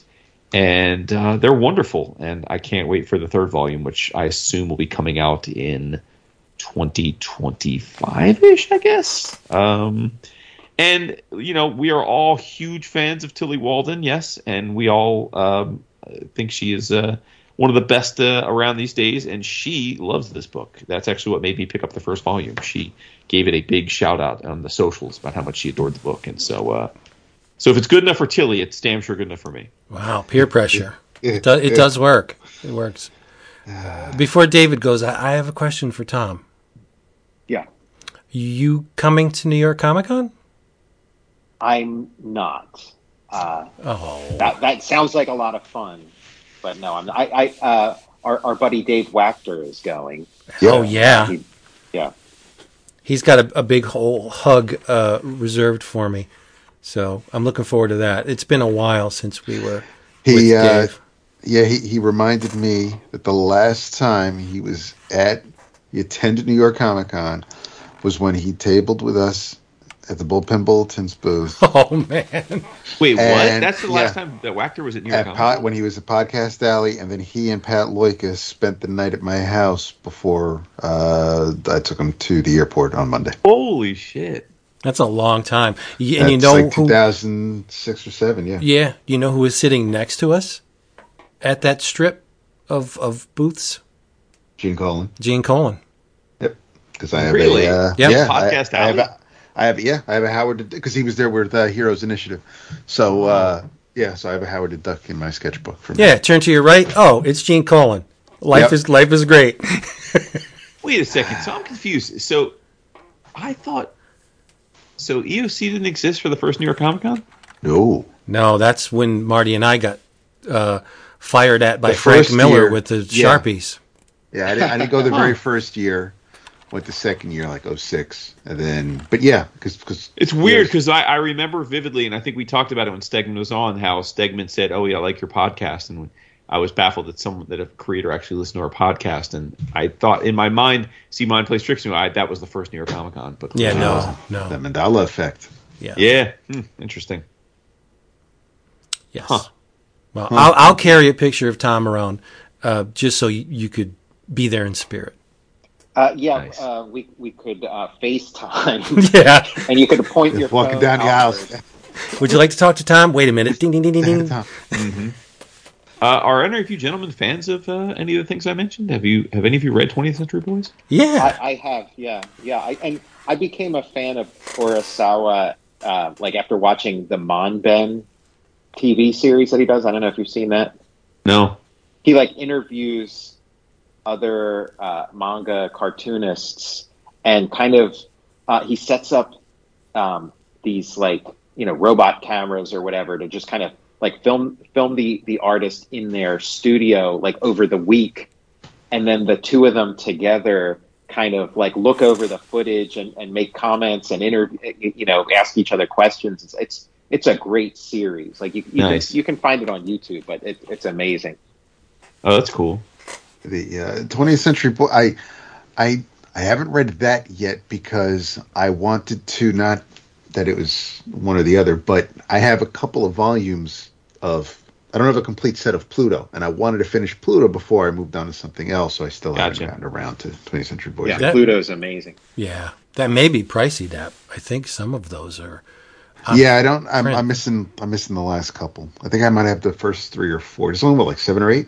Yeah, I think there's 8, 7. Right, Yeah. 7 or 8. Yeah. So I just got to see which 8 ones. volumes of Pluto. Yeah. Yeah.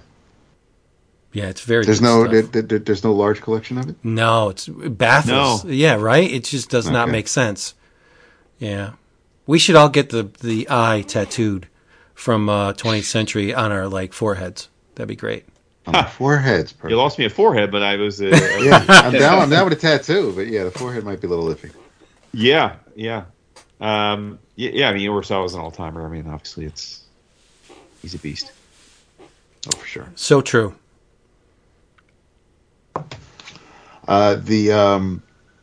There was a little bit of a 1-2 punch because this was from a couple weeks ago actually, but I still reading Tom Taylor's take on the Titans, alliteration for Stan, and you have Nicholas Scott on art and Annette Kwok on colors. Still, 3rd issue, we're dealing with the Church of Eternity / the Church of Blood, and Gar. I don't know what's up with Gar in this book. It's weird, but he and I didn't know, like, all my life reading Changeling or Beast Boy or whatever he was called at any given moment, he can turn into one animal, right? Like whether it's an elephant or a cheetah or a monkey or a cat, like it's an animal. Here he's like breaking into.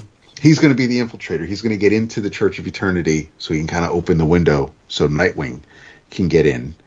So he's flying. Gar is flying towards the church as a bat, and then he shapeshifts into a whole swarm of bees, and then he changes into ants. But they're all him. Like when did he get the ability to become a massive swarm? It's kind of cool though. It is, but and I'm not saying I wanted to see some big ass bumblebee or some giant ant, but I'm like, I didn't realize that this was now a power set. But okay, so he breaks into the church, disables the cameras, opens the windows tonight we can get in, so they're all stealth, and Gar's like, well, why don't, and this is another thing, like, I don't understand, like he's like, I think he's like walking around concussed. He asked Dick, like, why don't we just use a boom tube, and Dick is like, bro, we're trying to be stealth, like why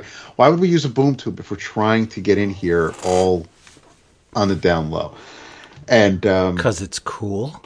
It is cool, but it makes a lot of noise. It go boom, and so you're kind of giving away your whole element of surprise there. I had a boom tube. I would use it all the time. Go to drugstore, boom tube. Oh, well, yeah. That's why they know what you're there for. That's right. But Vincent Condon again. So you have these, you have the whole cult out there chanting "All for you." There's this big pool of blood down there. There's about to be a sacrifice on the altar, and so Nightwing and Changeling or Beast Boy come swooping down. He goes turning into a hawk to a gorilla, and he's beating up on the ringleader in the front. Nightwing saves the woman on the altar, and then a bunch of the acolytes dive into the pool and emerge all covered in blood. And now, of course, they're a little amped up.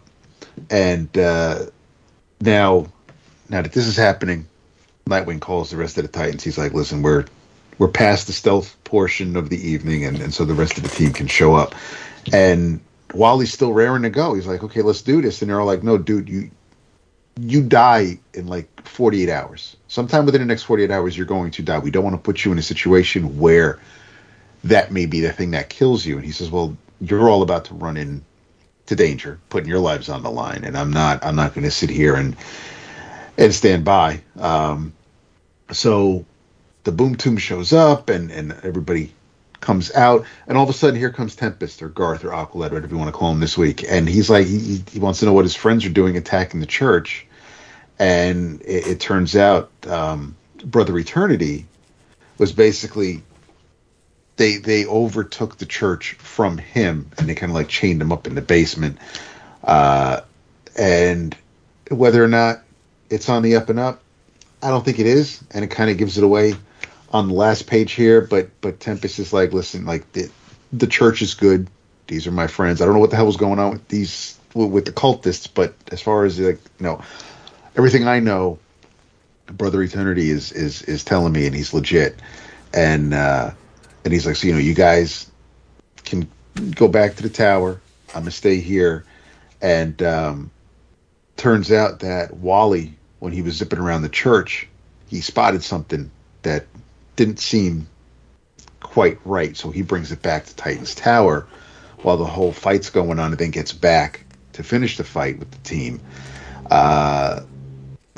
Brother Eternity realizes that the item is missing, and he's going to send Garth back to Titan's Tower to go reclaim it. And how he's going, how he manipulates Garth into doing this is pretty freaky, and is on the last page of the issue. And I'll leave it there. But it's it's weird. I still just, again, Taylor's a competent writer. I dig in his Superman. I have no problem with work Tom does, but it's my hang up depending on how the Titans are portrayed, and I'm not really feeling this team still. It's the third issue, so I don't know how much longer. I kind of want to finish this arc to see where we go, but on the flip side, the slightly more nostalgic version of the OG Teen Titans, World's Finest Teen Titans by Wade and Lupacchino and Belair. The third issue of this miniseries, basically they go to Titans Con, and it's in Metropolis, and it's typical. Emanuela's art is this neat little mashup of the Dodsons and Yannick Paquette. It's just there's just something about the art that's just it. The women are extremely attractive. The men are good looking. I like the look, but there's, as is often the case, you think it's just going to be a typical comic convention or Titans convention, and it's not really the case. Now, all of the Titans save one are going to the convention. You've got Bumblebee, you've got Speedy, Wonder Girl, Aqualad, Kid Flash. The only person who's not going is Robin, because the Batman says you're not joining your friends. Actually, Bruce thanks Dick for not joining his friends, and the kid's like, yeah, you gave me an order. And Bruce is like, well, nonetheless. So you have he's just like, I need you can't. I don't want you at the convention because there's going to be cameras there. The more eyes on you, the more exposed you are. He's being Batman, and Robin, of course, isn't Batman, but he's also a member of this team, leader of this team, and he kind of doesn't want to leave him hanging. But Batman says, so that's what happens. But there are some things that go a little haywire.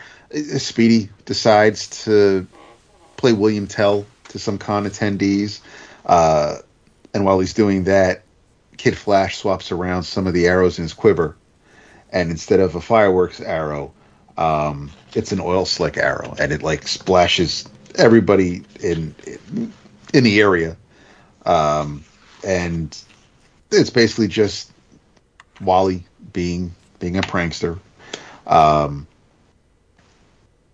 Big Bad shows up, not that big, but bad guy shows up, wreaks havoc. The Titans are doing what they can do to kind of calm everybody down, take this guy out. That's when Robin shows up. Bumblebee is not having it because the dude who shows up is basically like claims he's in love with Bumblebee and you're going to be mine, and it's just he's really on the weird side. But when Robin shows up to take him out, Bumblebee steps in to knock him out. And there's someone behind the scenes in the shadows, literally in the shadows, who's creating his own Terror Titans and some of the adversaries that we've seen so far in this limited series. He's basically recruiting them or having them join his crew. So we'll see what happens as we reach the climax of this series and have the whole face off. But this is one of those like Vince is having fun with Wolverine and the X books. If Wade wants to just keep writing if they want to give Wade an imprint of World's Finest with a whole bunch of different characters, I'm here for it. It's not, like I said before, it's in this limbo in a good way of just like it's not really tied into whatever's going on with DC proper. It's not part of the dawn of DC. It's nothing Black Label. It's Wade writing stories, characters that many of us just grew up enjoying in a different setting. But yeah, I'm having a lot of fun with it. So I mean, both Titans books they're both good, different, and you can take whichever one. But yeah, I'm all about the World's Finest these days. One of the things I don't believe I've ever read, and for the life of me, I don't know why no one has ever explored this. Why don't they link Buddy Baker to Gar? Like, why wouldn't you do a story where Animal Man somehow is linked to Changeling? It just makes sense to me, but I don't believe I've ever read anything with these two characters. Because is Buddy a mutant?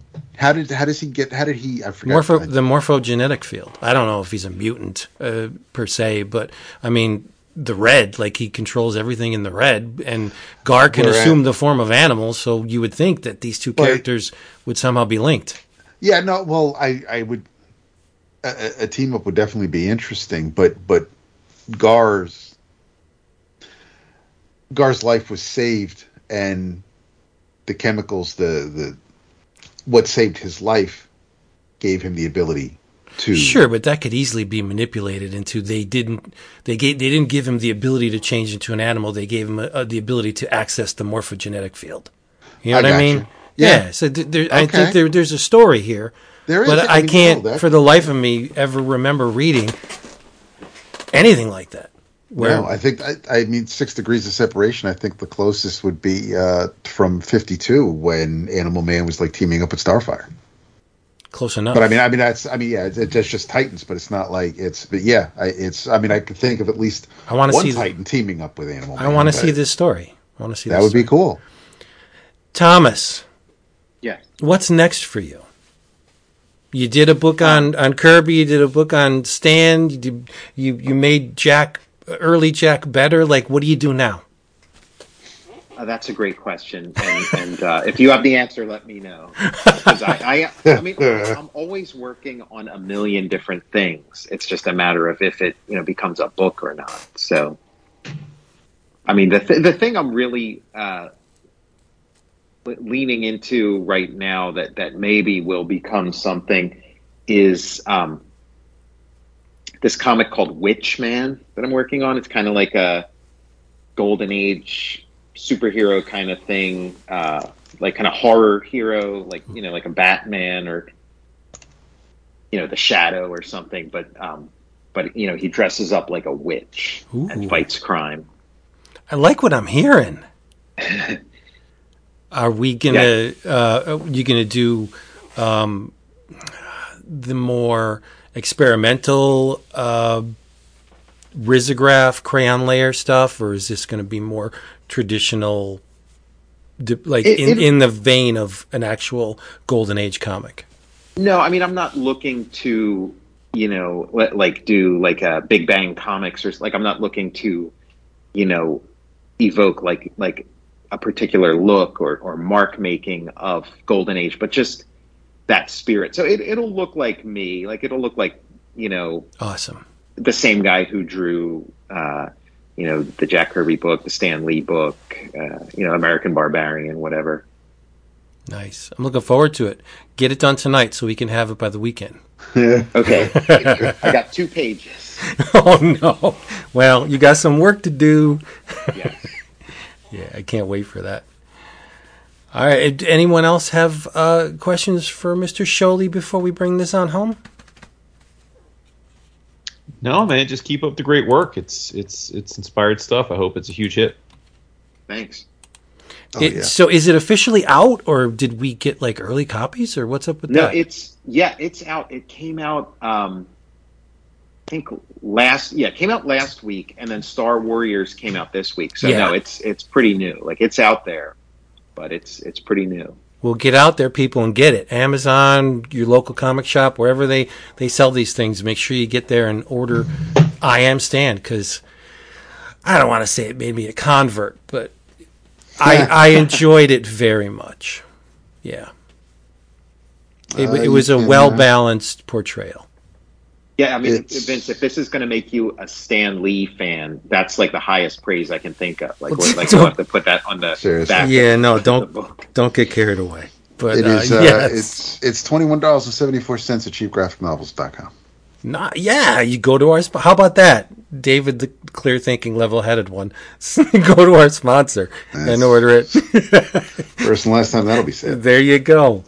All right, everybody. Remember, as the good sir just reminded us, this thing has been sponsored by cheapgraphicnovels.com.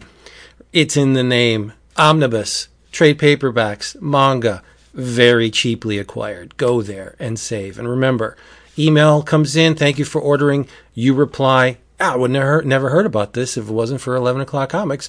And they will say, hey, guess what? Free shipping next order, my good friend. You can't beat it. Also, check out our Patreon page, patreon.com/11 O'Clock Comics. We have audio, lots of it. You get video, downloads of vintage fanzines, comic book pages, comic book covers. It's a veritable onslaught of 4-color goodness every damn day. Changes are in the works. We're going to be retooling it a bit very soon. We keep saying that, but it's going to happen. And you get to vote, or weigh in at least, on the book of the month. Plus, we have a dedicated Slack channel where everybody communes each and every day. It's a riot, Alice. In your travels, I revisited a book that is probably one of the most important things in comics I have ever read. In terms of the impact on me, how it shaped my perception of comics, how it influenced my buying habits. Long story short, it was recently published by Dark Horse. It is from Richard Corbin. Had Jack Kirby never lived, Richard Corbin would be my vote for the all-time greatest comic book artist. And it's called Den, Neverwhere. I don't want to get too deep into it because I don't think David or Jason has read it. And I don't want to taint their perception of it.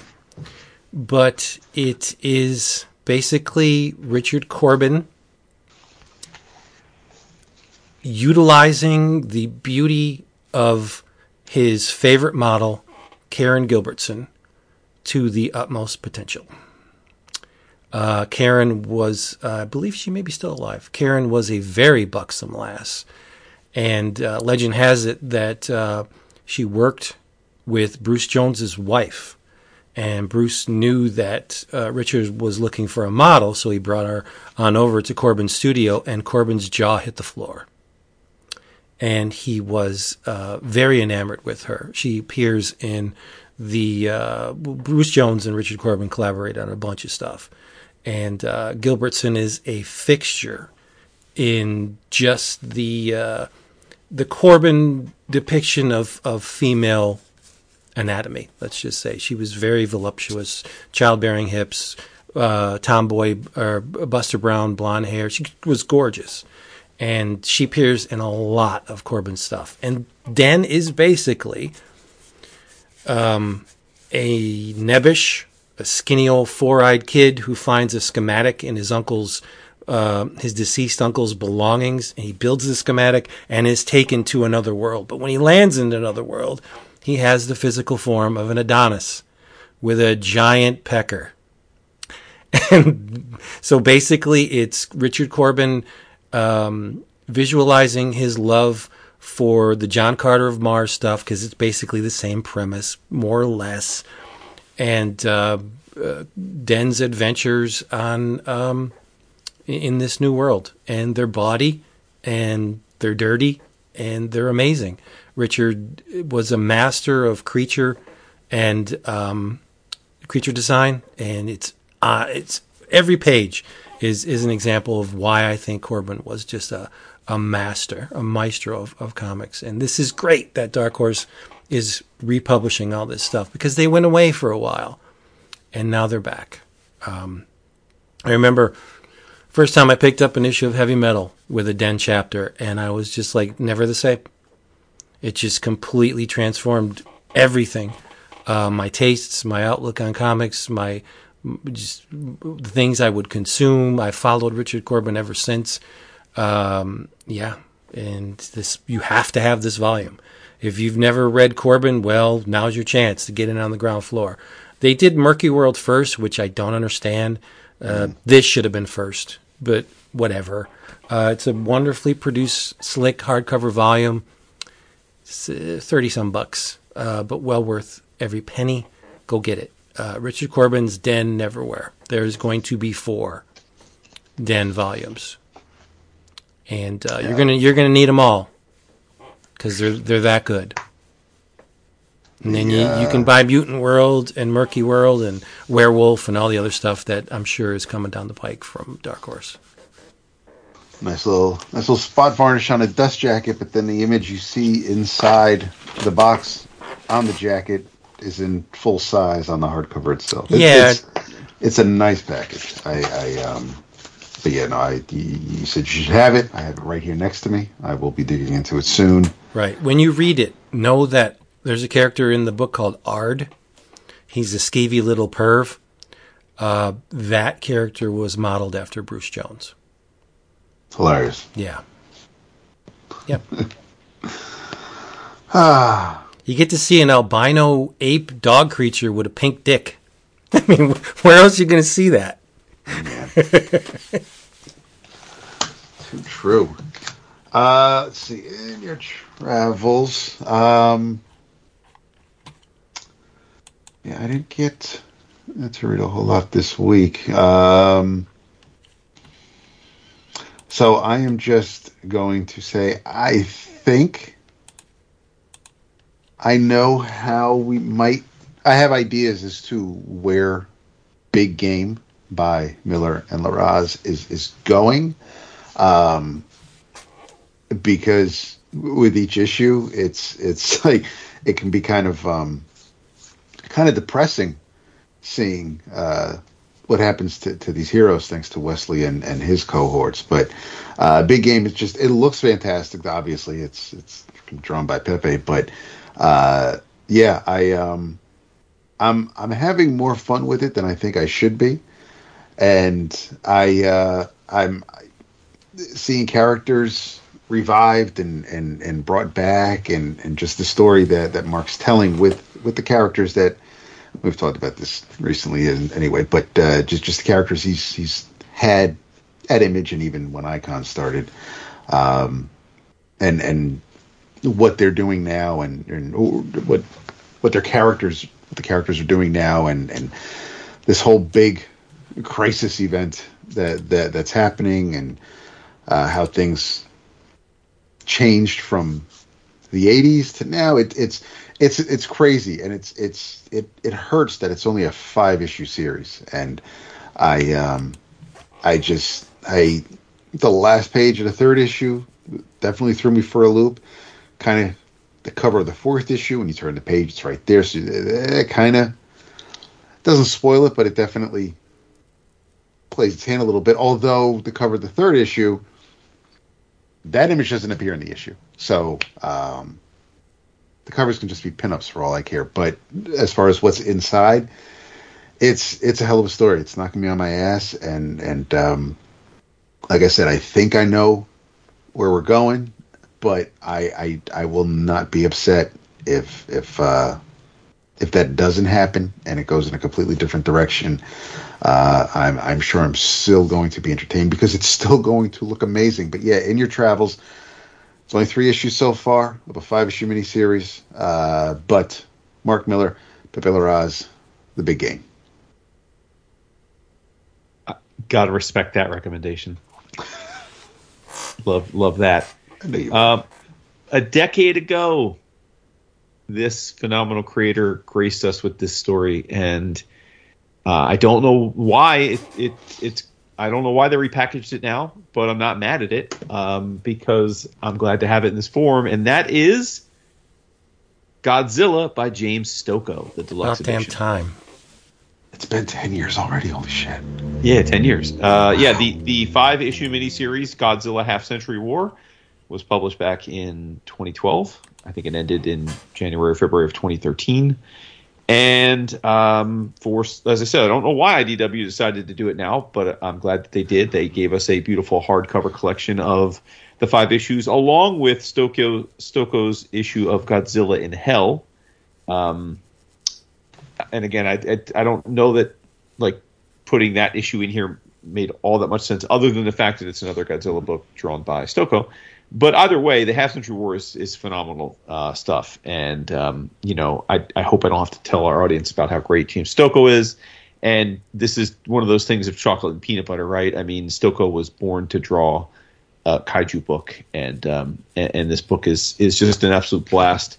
For those that don't remember it, it's called the Half Century War because it chronicles a gentleman by the name of Ota Murakami, who was in the story on site for the initial attack by Godzilla of Tokyo in 1954, and he spends the next 50 years through various and sundry roles in the military and the government in fighting Godzilla and other kaiju for 50 years until it all comes to a glorious head. And everybody's in here, all of Vince's favorites.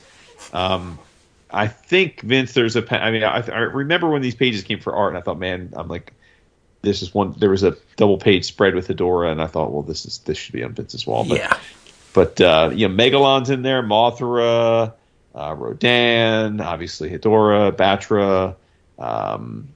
There's a issue with Space Godzilla and Mecha Godzilla. It's just great. It's absolutely great, and I like the undercurrent of having the human antagonist that we see going from young, baffled, cadet, like what the hell's going on here, to grizzled, hardened life, the world, like nihilistic old man who's still fighting the fight. And it's just awesome stuff. I mean, anytime Stokoe draws something, it's worthy of time and attention, regardless of what it's about. But this is one of his certainly better projects over the years, and I'm glad it's in this form. Speak of spot varnish, it's a beautiful spot varnish of Godzilla Gojira on the cover. It's a pink glossy hardcover with white lettering. It's really well done. I mean, IDW always does a great job with their collections, and this is no exception. So check it out if you haven't already. Nice. 2 things. You know who else did an issue of Godzilla in Hell? Wachter, right? That's right. The aforementioned Dave Wachter. And Dave had a nice bunch of Godzilla issues to his credit as well. Yes. But anyway. Maybe we'll get a companion of this, the the Godzilla, the Dave Wachter Deluxe Edition. I hope so, because he did really good work on that stuff. But and number two, there's a delicate balance in Godzilla stories where you have to weigh the human element and the kaiju element in somewhat equal manner. I think where they fail is when they examine the human element a bit too closely, like in Son of Godzilla and that legendary first picture with Walter White was just too heavy on the human stuff and maybe like 8 minutes of Godzilla. Like what? We came for Godzilla. So For sure. I love it when the kaiju is a little bit out of balance and there's more of it than the human element. But yeah, you're exactly right. Half Century War is a great, great story. Yes, sir. Tom, what should they be reading? Well, Jason, since you mentioned James Stokoe's Godzilla, that's kind of the comic that made me want to make a Godzilla comic. And on my Patreon, you can see my Godzilla pitch. I drew like almost an entire Godzilla graphic novel as sort of my like Godzilla pitch. It ended up getting rejected by Toho. IDW accepted it, but Toho rejected it. And also on my Patreon, you can see a bunch of Witchman stuff. The aforementioned Witchman. I did a lot of stuff with that. But in your travels, there's a book that I think went under the radar when it came out a few years back, and it's got that sort of like young adult graphic novel aesthetic, but it the concept behind it is really strong, and the execution is really strong. It's called Complete the Quest, The Poisonous Library by Brian McLaughlin. And what he does here is he makes this sort of hybrid between graphic novel and RPG board game kind of thing. Wow. And it's really pretty amazing. And so you can play it as a game to like whatever degree you want, or you can just sort of read it as a graphic novel and kind of, look at all the various paths you can take. But it's got sort of standard kind of like comics pages, and then you'll get to a point where you see like a little landscape with multiple paths, and then describing the little, the different like dragons, the sand snake, and various creatures that you have to fight, and ways that you might have to get past them. And just really, it's like super inventive, super fun to look at. Very funny too. There's a lot of humor in some of the like monster designs and things, but and it's just like a very richly conceived fantasy world. I mean, obviously cut from that sort of Dungeons and Dragons cloth, but also like with some like very original twists. It doesn't.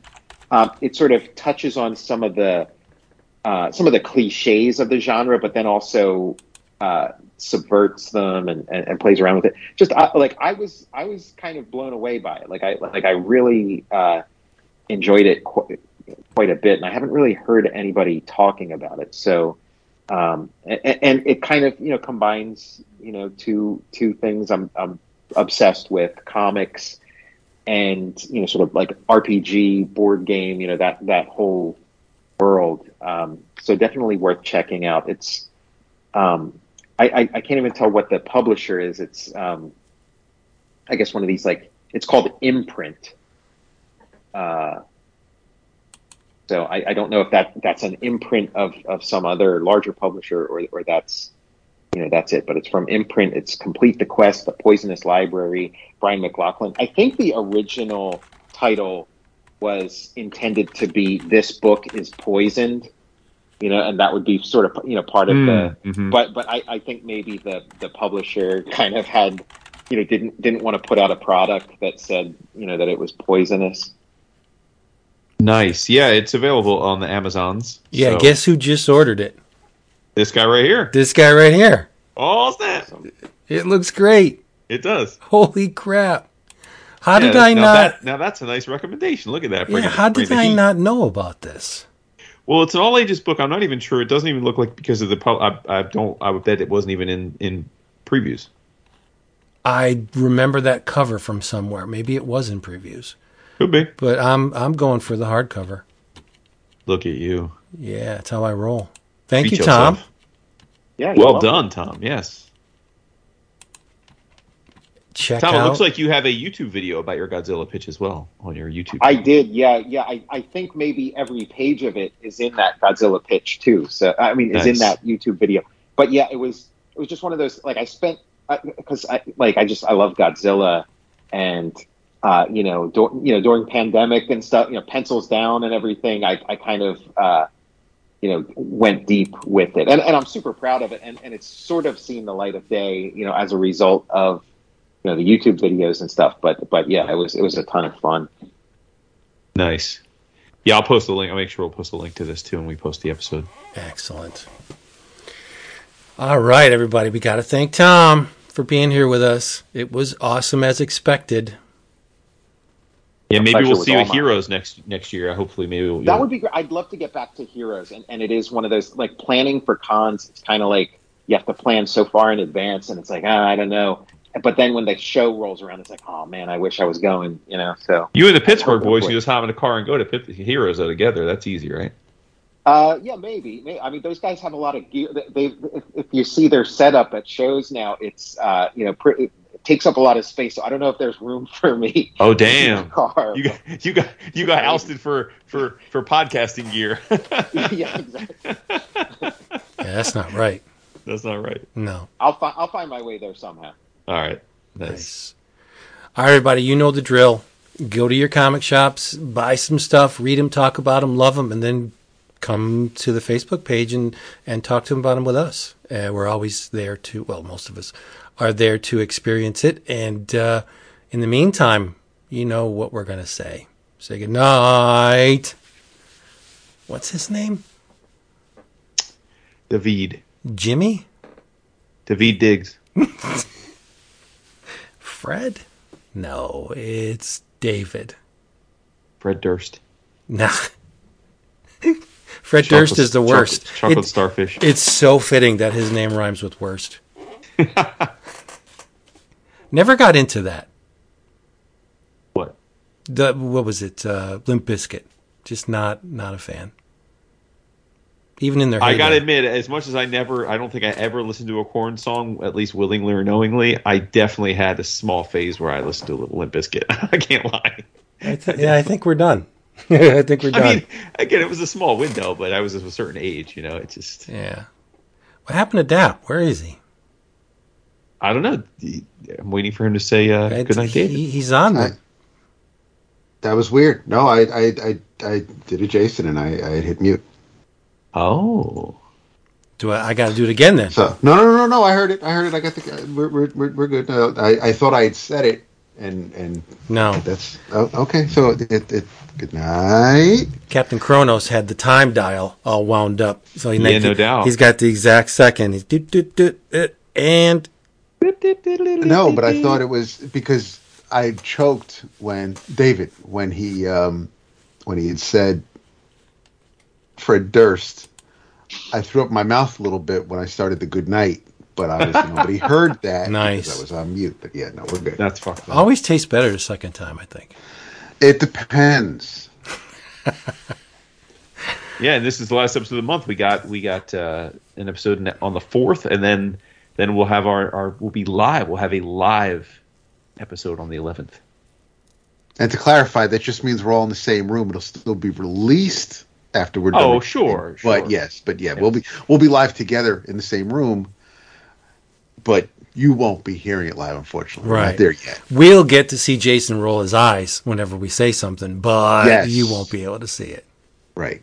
Yeah. Unless one of us records that. Tell Tom how much you love him and the listeners. Love him tons. Tons. It's really, it's genuinely great to have him back. Hopefully it won't be as long between visits this time. Truth. Yeah. Let's make that happen. Yeah. I'll have you back on the John Romita book. Right there, you go, dude. If you do Buscema book, shit, I'll give you a forward for it. Well, I mean, John Romita, that's like a pure face. Like that is like there's no controversy there. Like everybody's coming out of that book in love with John Romita. Just that's such true. a great guy. Yeah, there are. I mean, and like Archie Goodwin too. There aren't too many comic pros where somebody is just like legitimate. Everybody says, or all like Ringo. Like everybody's in agreement. But like these three dudes are like the legitimately sweetest guys in comics. No, you're right. Yep. Yeah, it's not like James Warren or John Byrne. That'd be an interesting one. Byrne? Yeah. Yeah. Yeah, controversial for sure. Yes. Yeah. I mean, as a fan, as somebody who read most of his comics growing up, that is definitely a book I would read. It may not change my opinion of the man that I acquired later years, but it would still be because at least obviously I wasn't alive for the beginnings of Stan's or even Jack's beginnings, but someone like Byrne, I started reading shortly after he became a mainstream professional, and so a lot of that I would remember. I'd be able to recall as I'm reading it, not unlike Tom's two books. Yeah. I can imagine the Jim Shooter book would move about 6 copies. I was thinking about that when this morning when I was like, okay, we're gonna have Tom on tonight, and I'm like, I wonder what could be next, and I says, well, Shooter'd be interesting because like he started writing like before he was 16. He was sending in submissions to DC, and then of course the whole Secret Wars thing, and I can only imagine how many pages would be devoted to what he did at Marvel, and his 9 or so years as editor. I'm just like, but yeah, it Shooter would be interesting. Yep. Yeah, and it has that great kind of start of like this kid, getting work at the like it's just such a fun story, like in the beginning, and then it gets complicated as it goes on. Yeah, because you can have fun with Valiant and then go down to Defiant and Broadway. Yeah, that would be wow. Yeah, it would be fun, but not profitable. No, definitely not. Yeah. That's it for that one.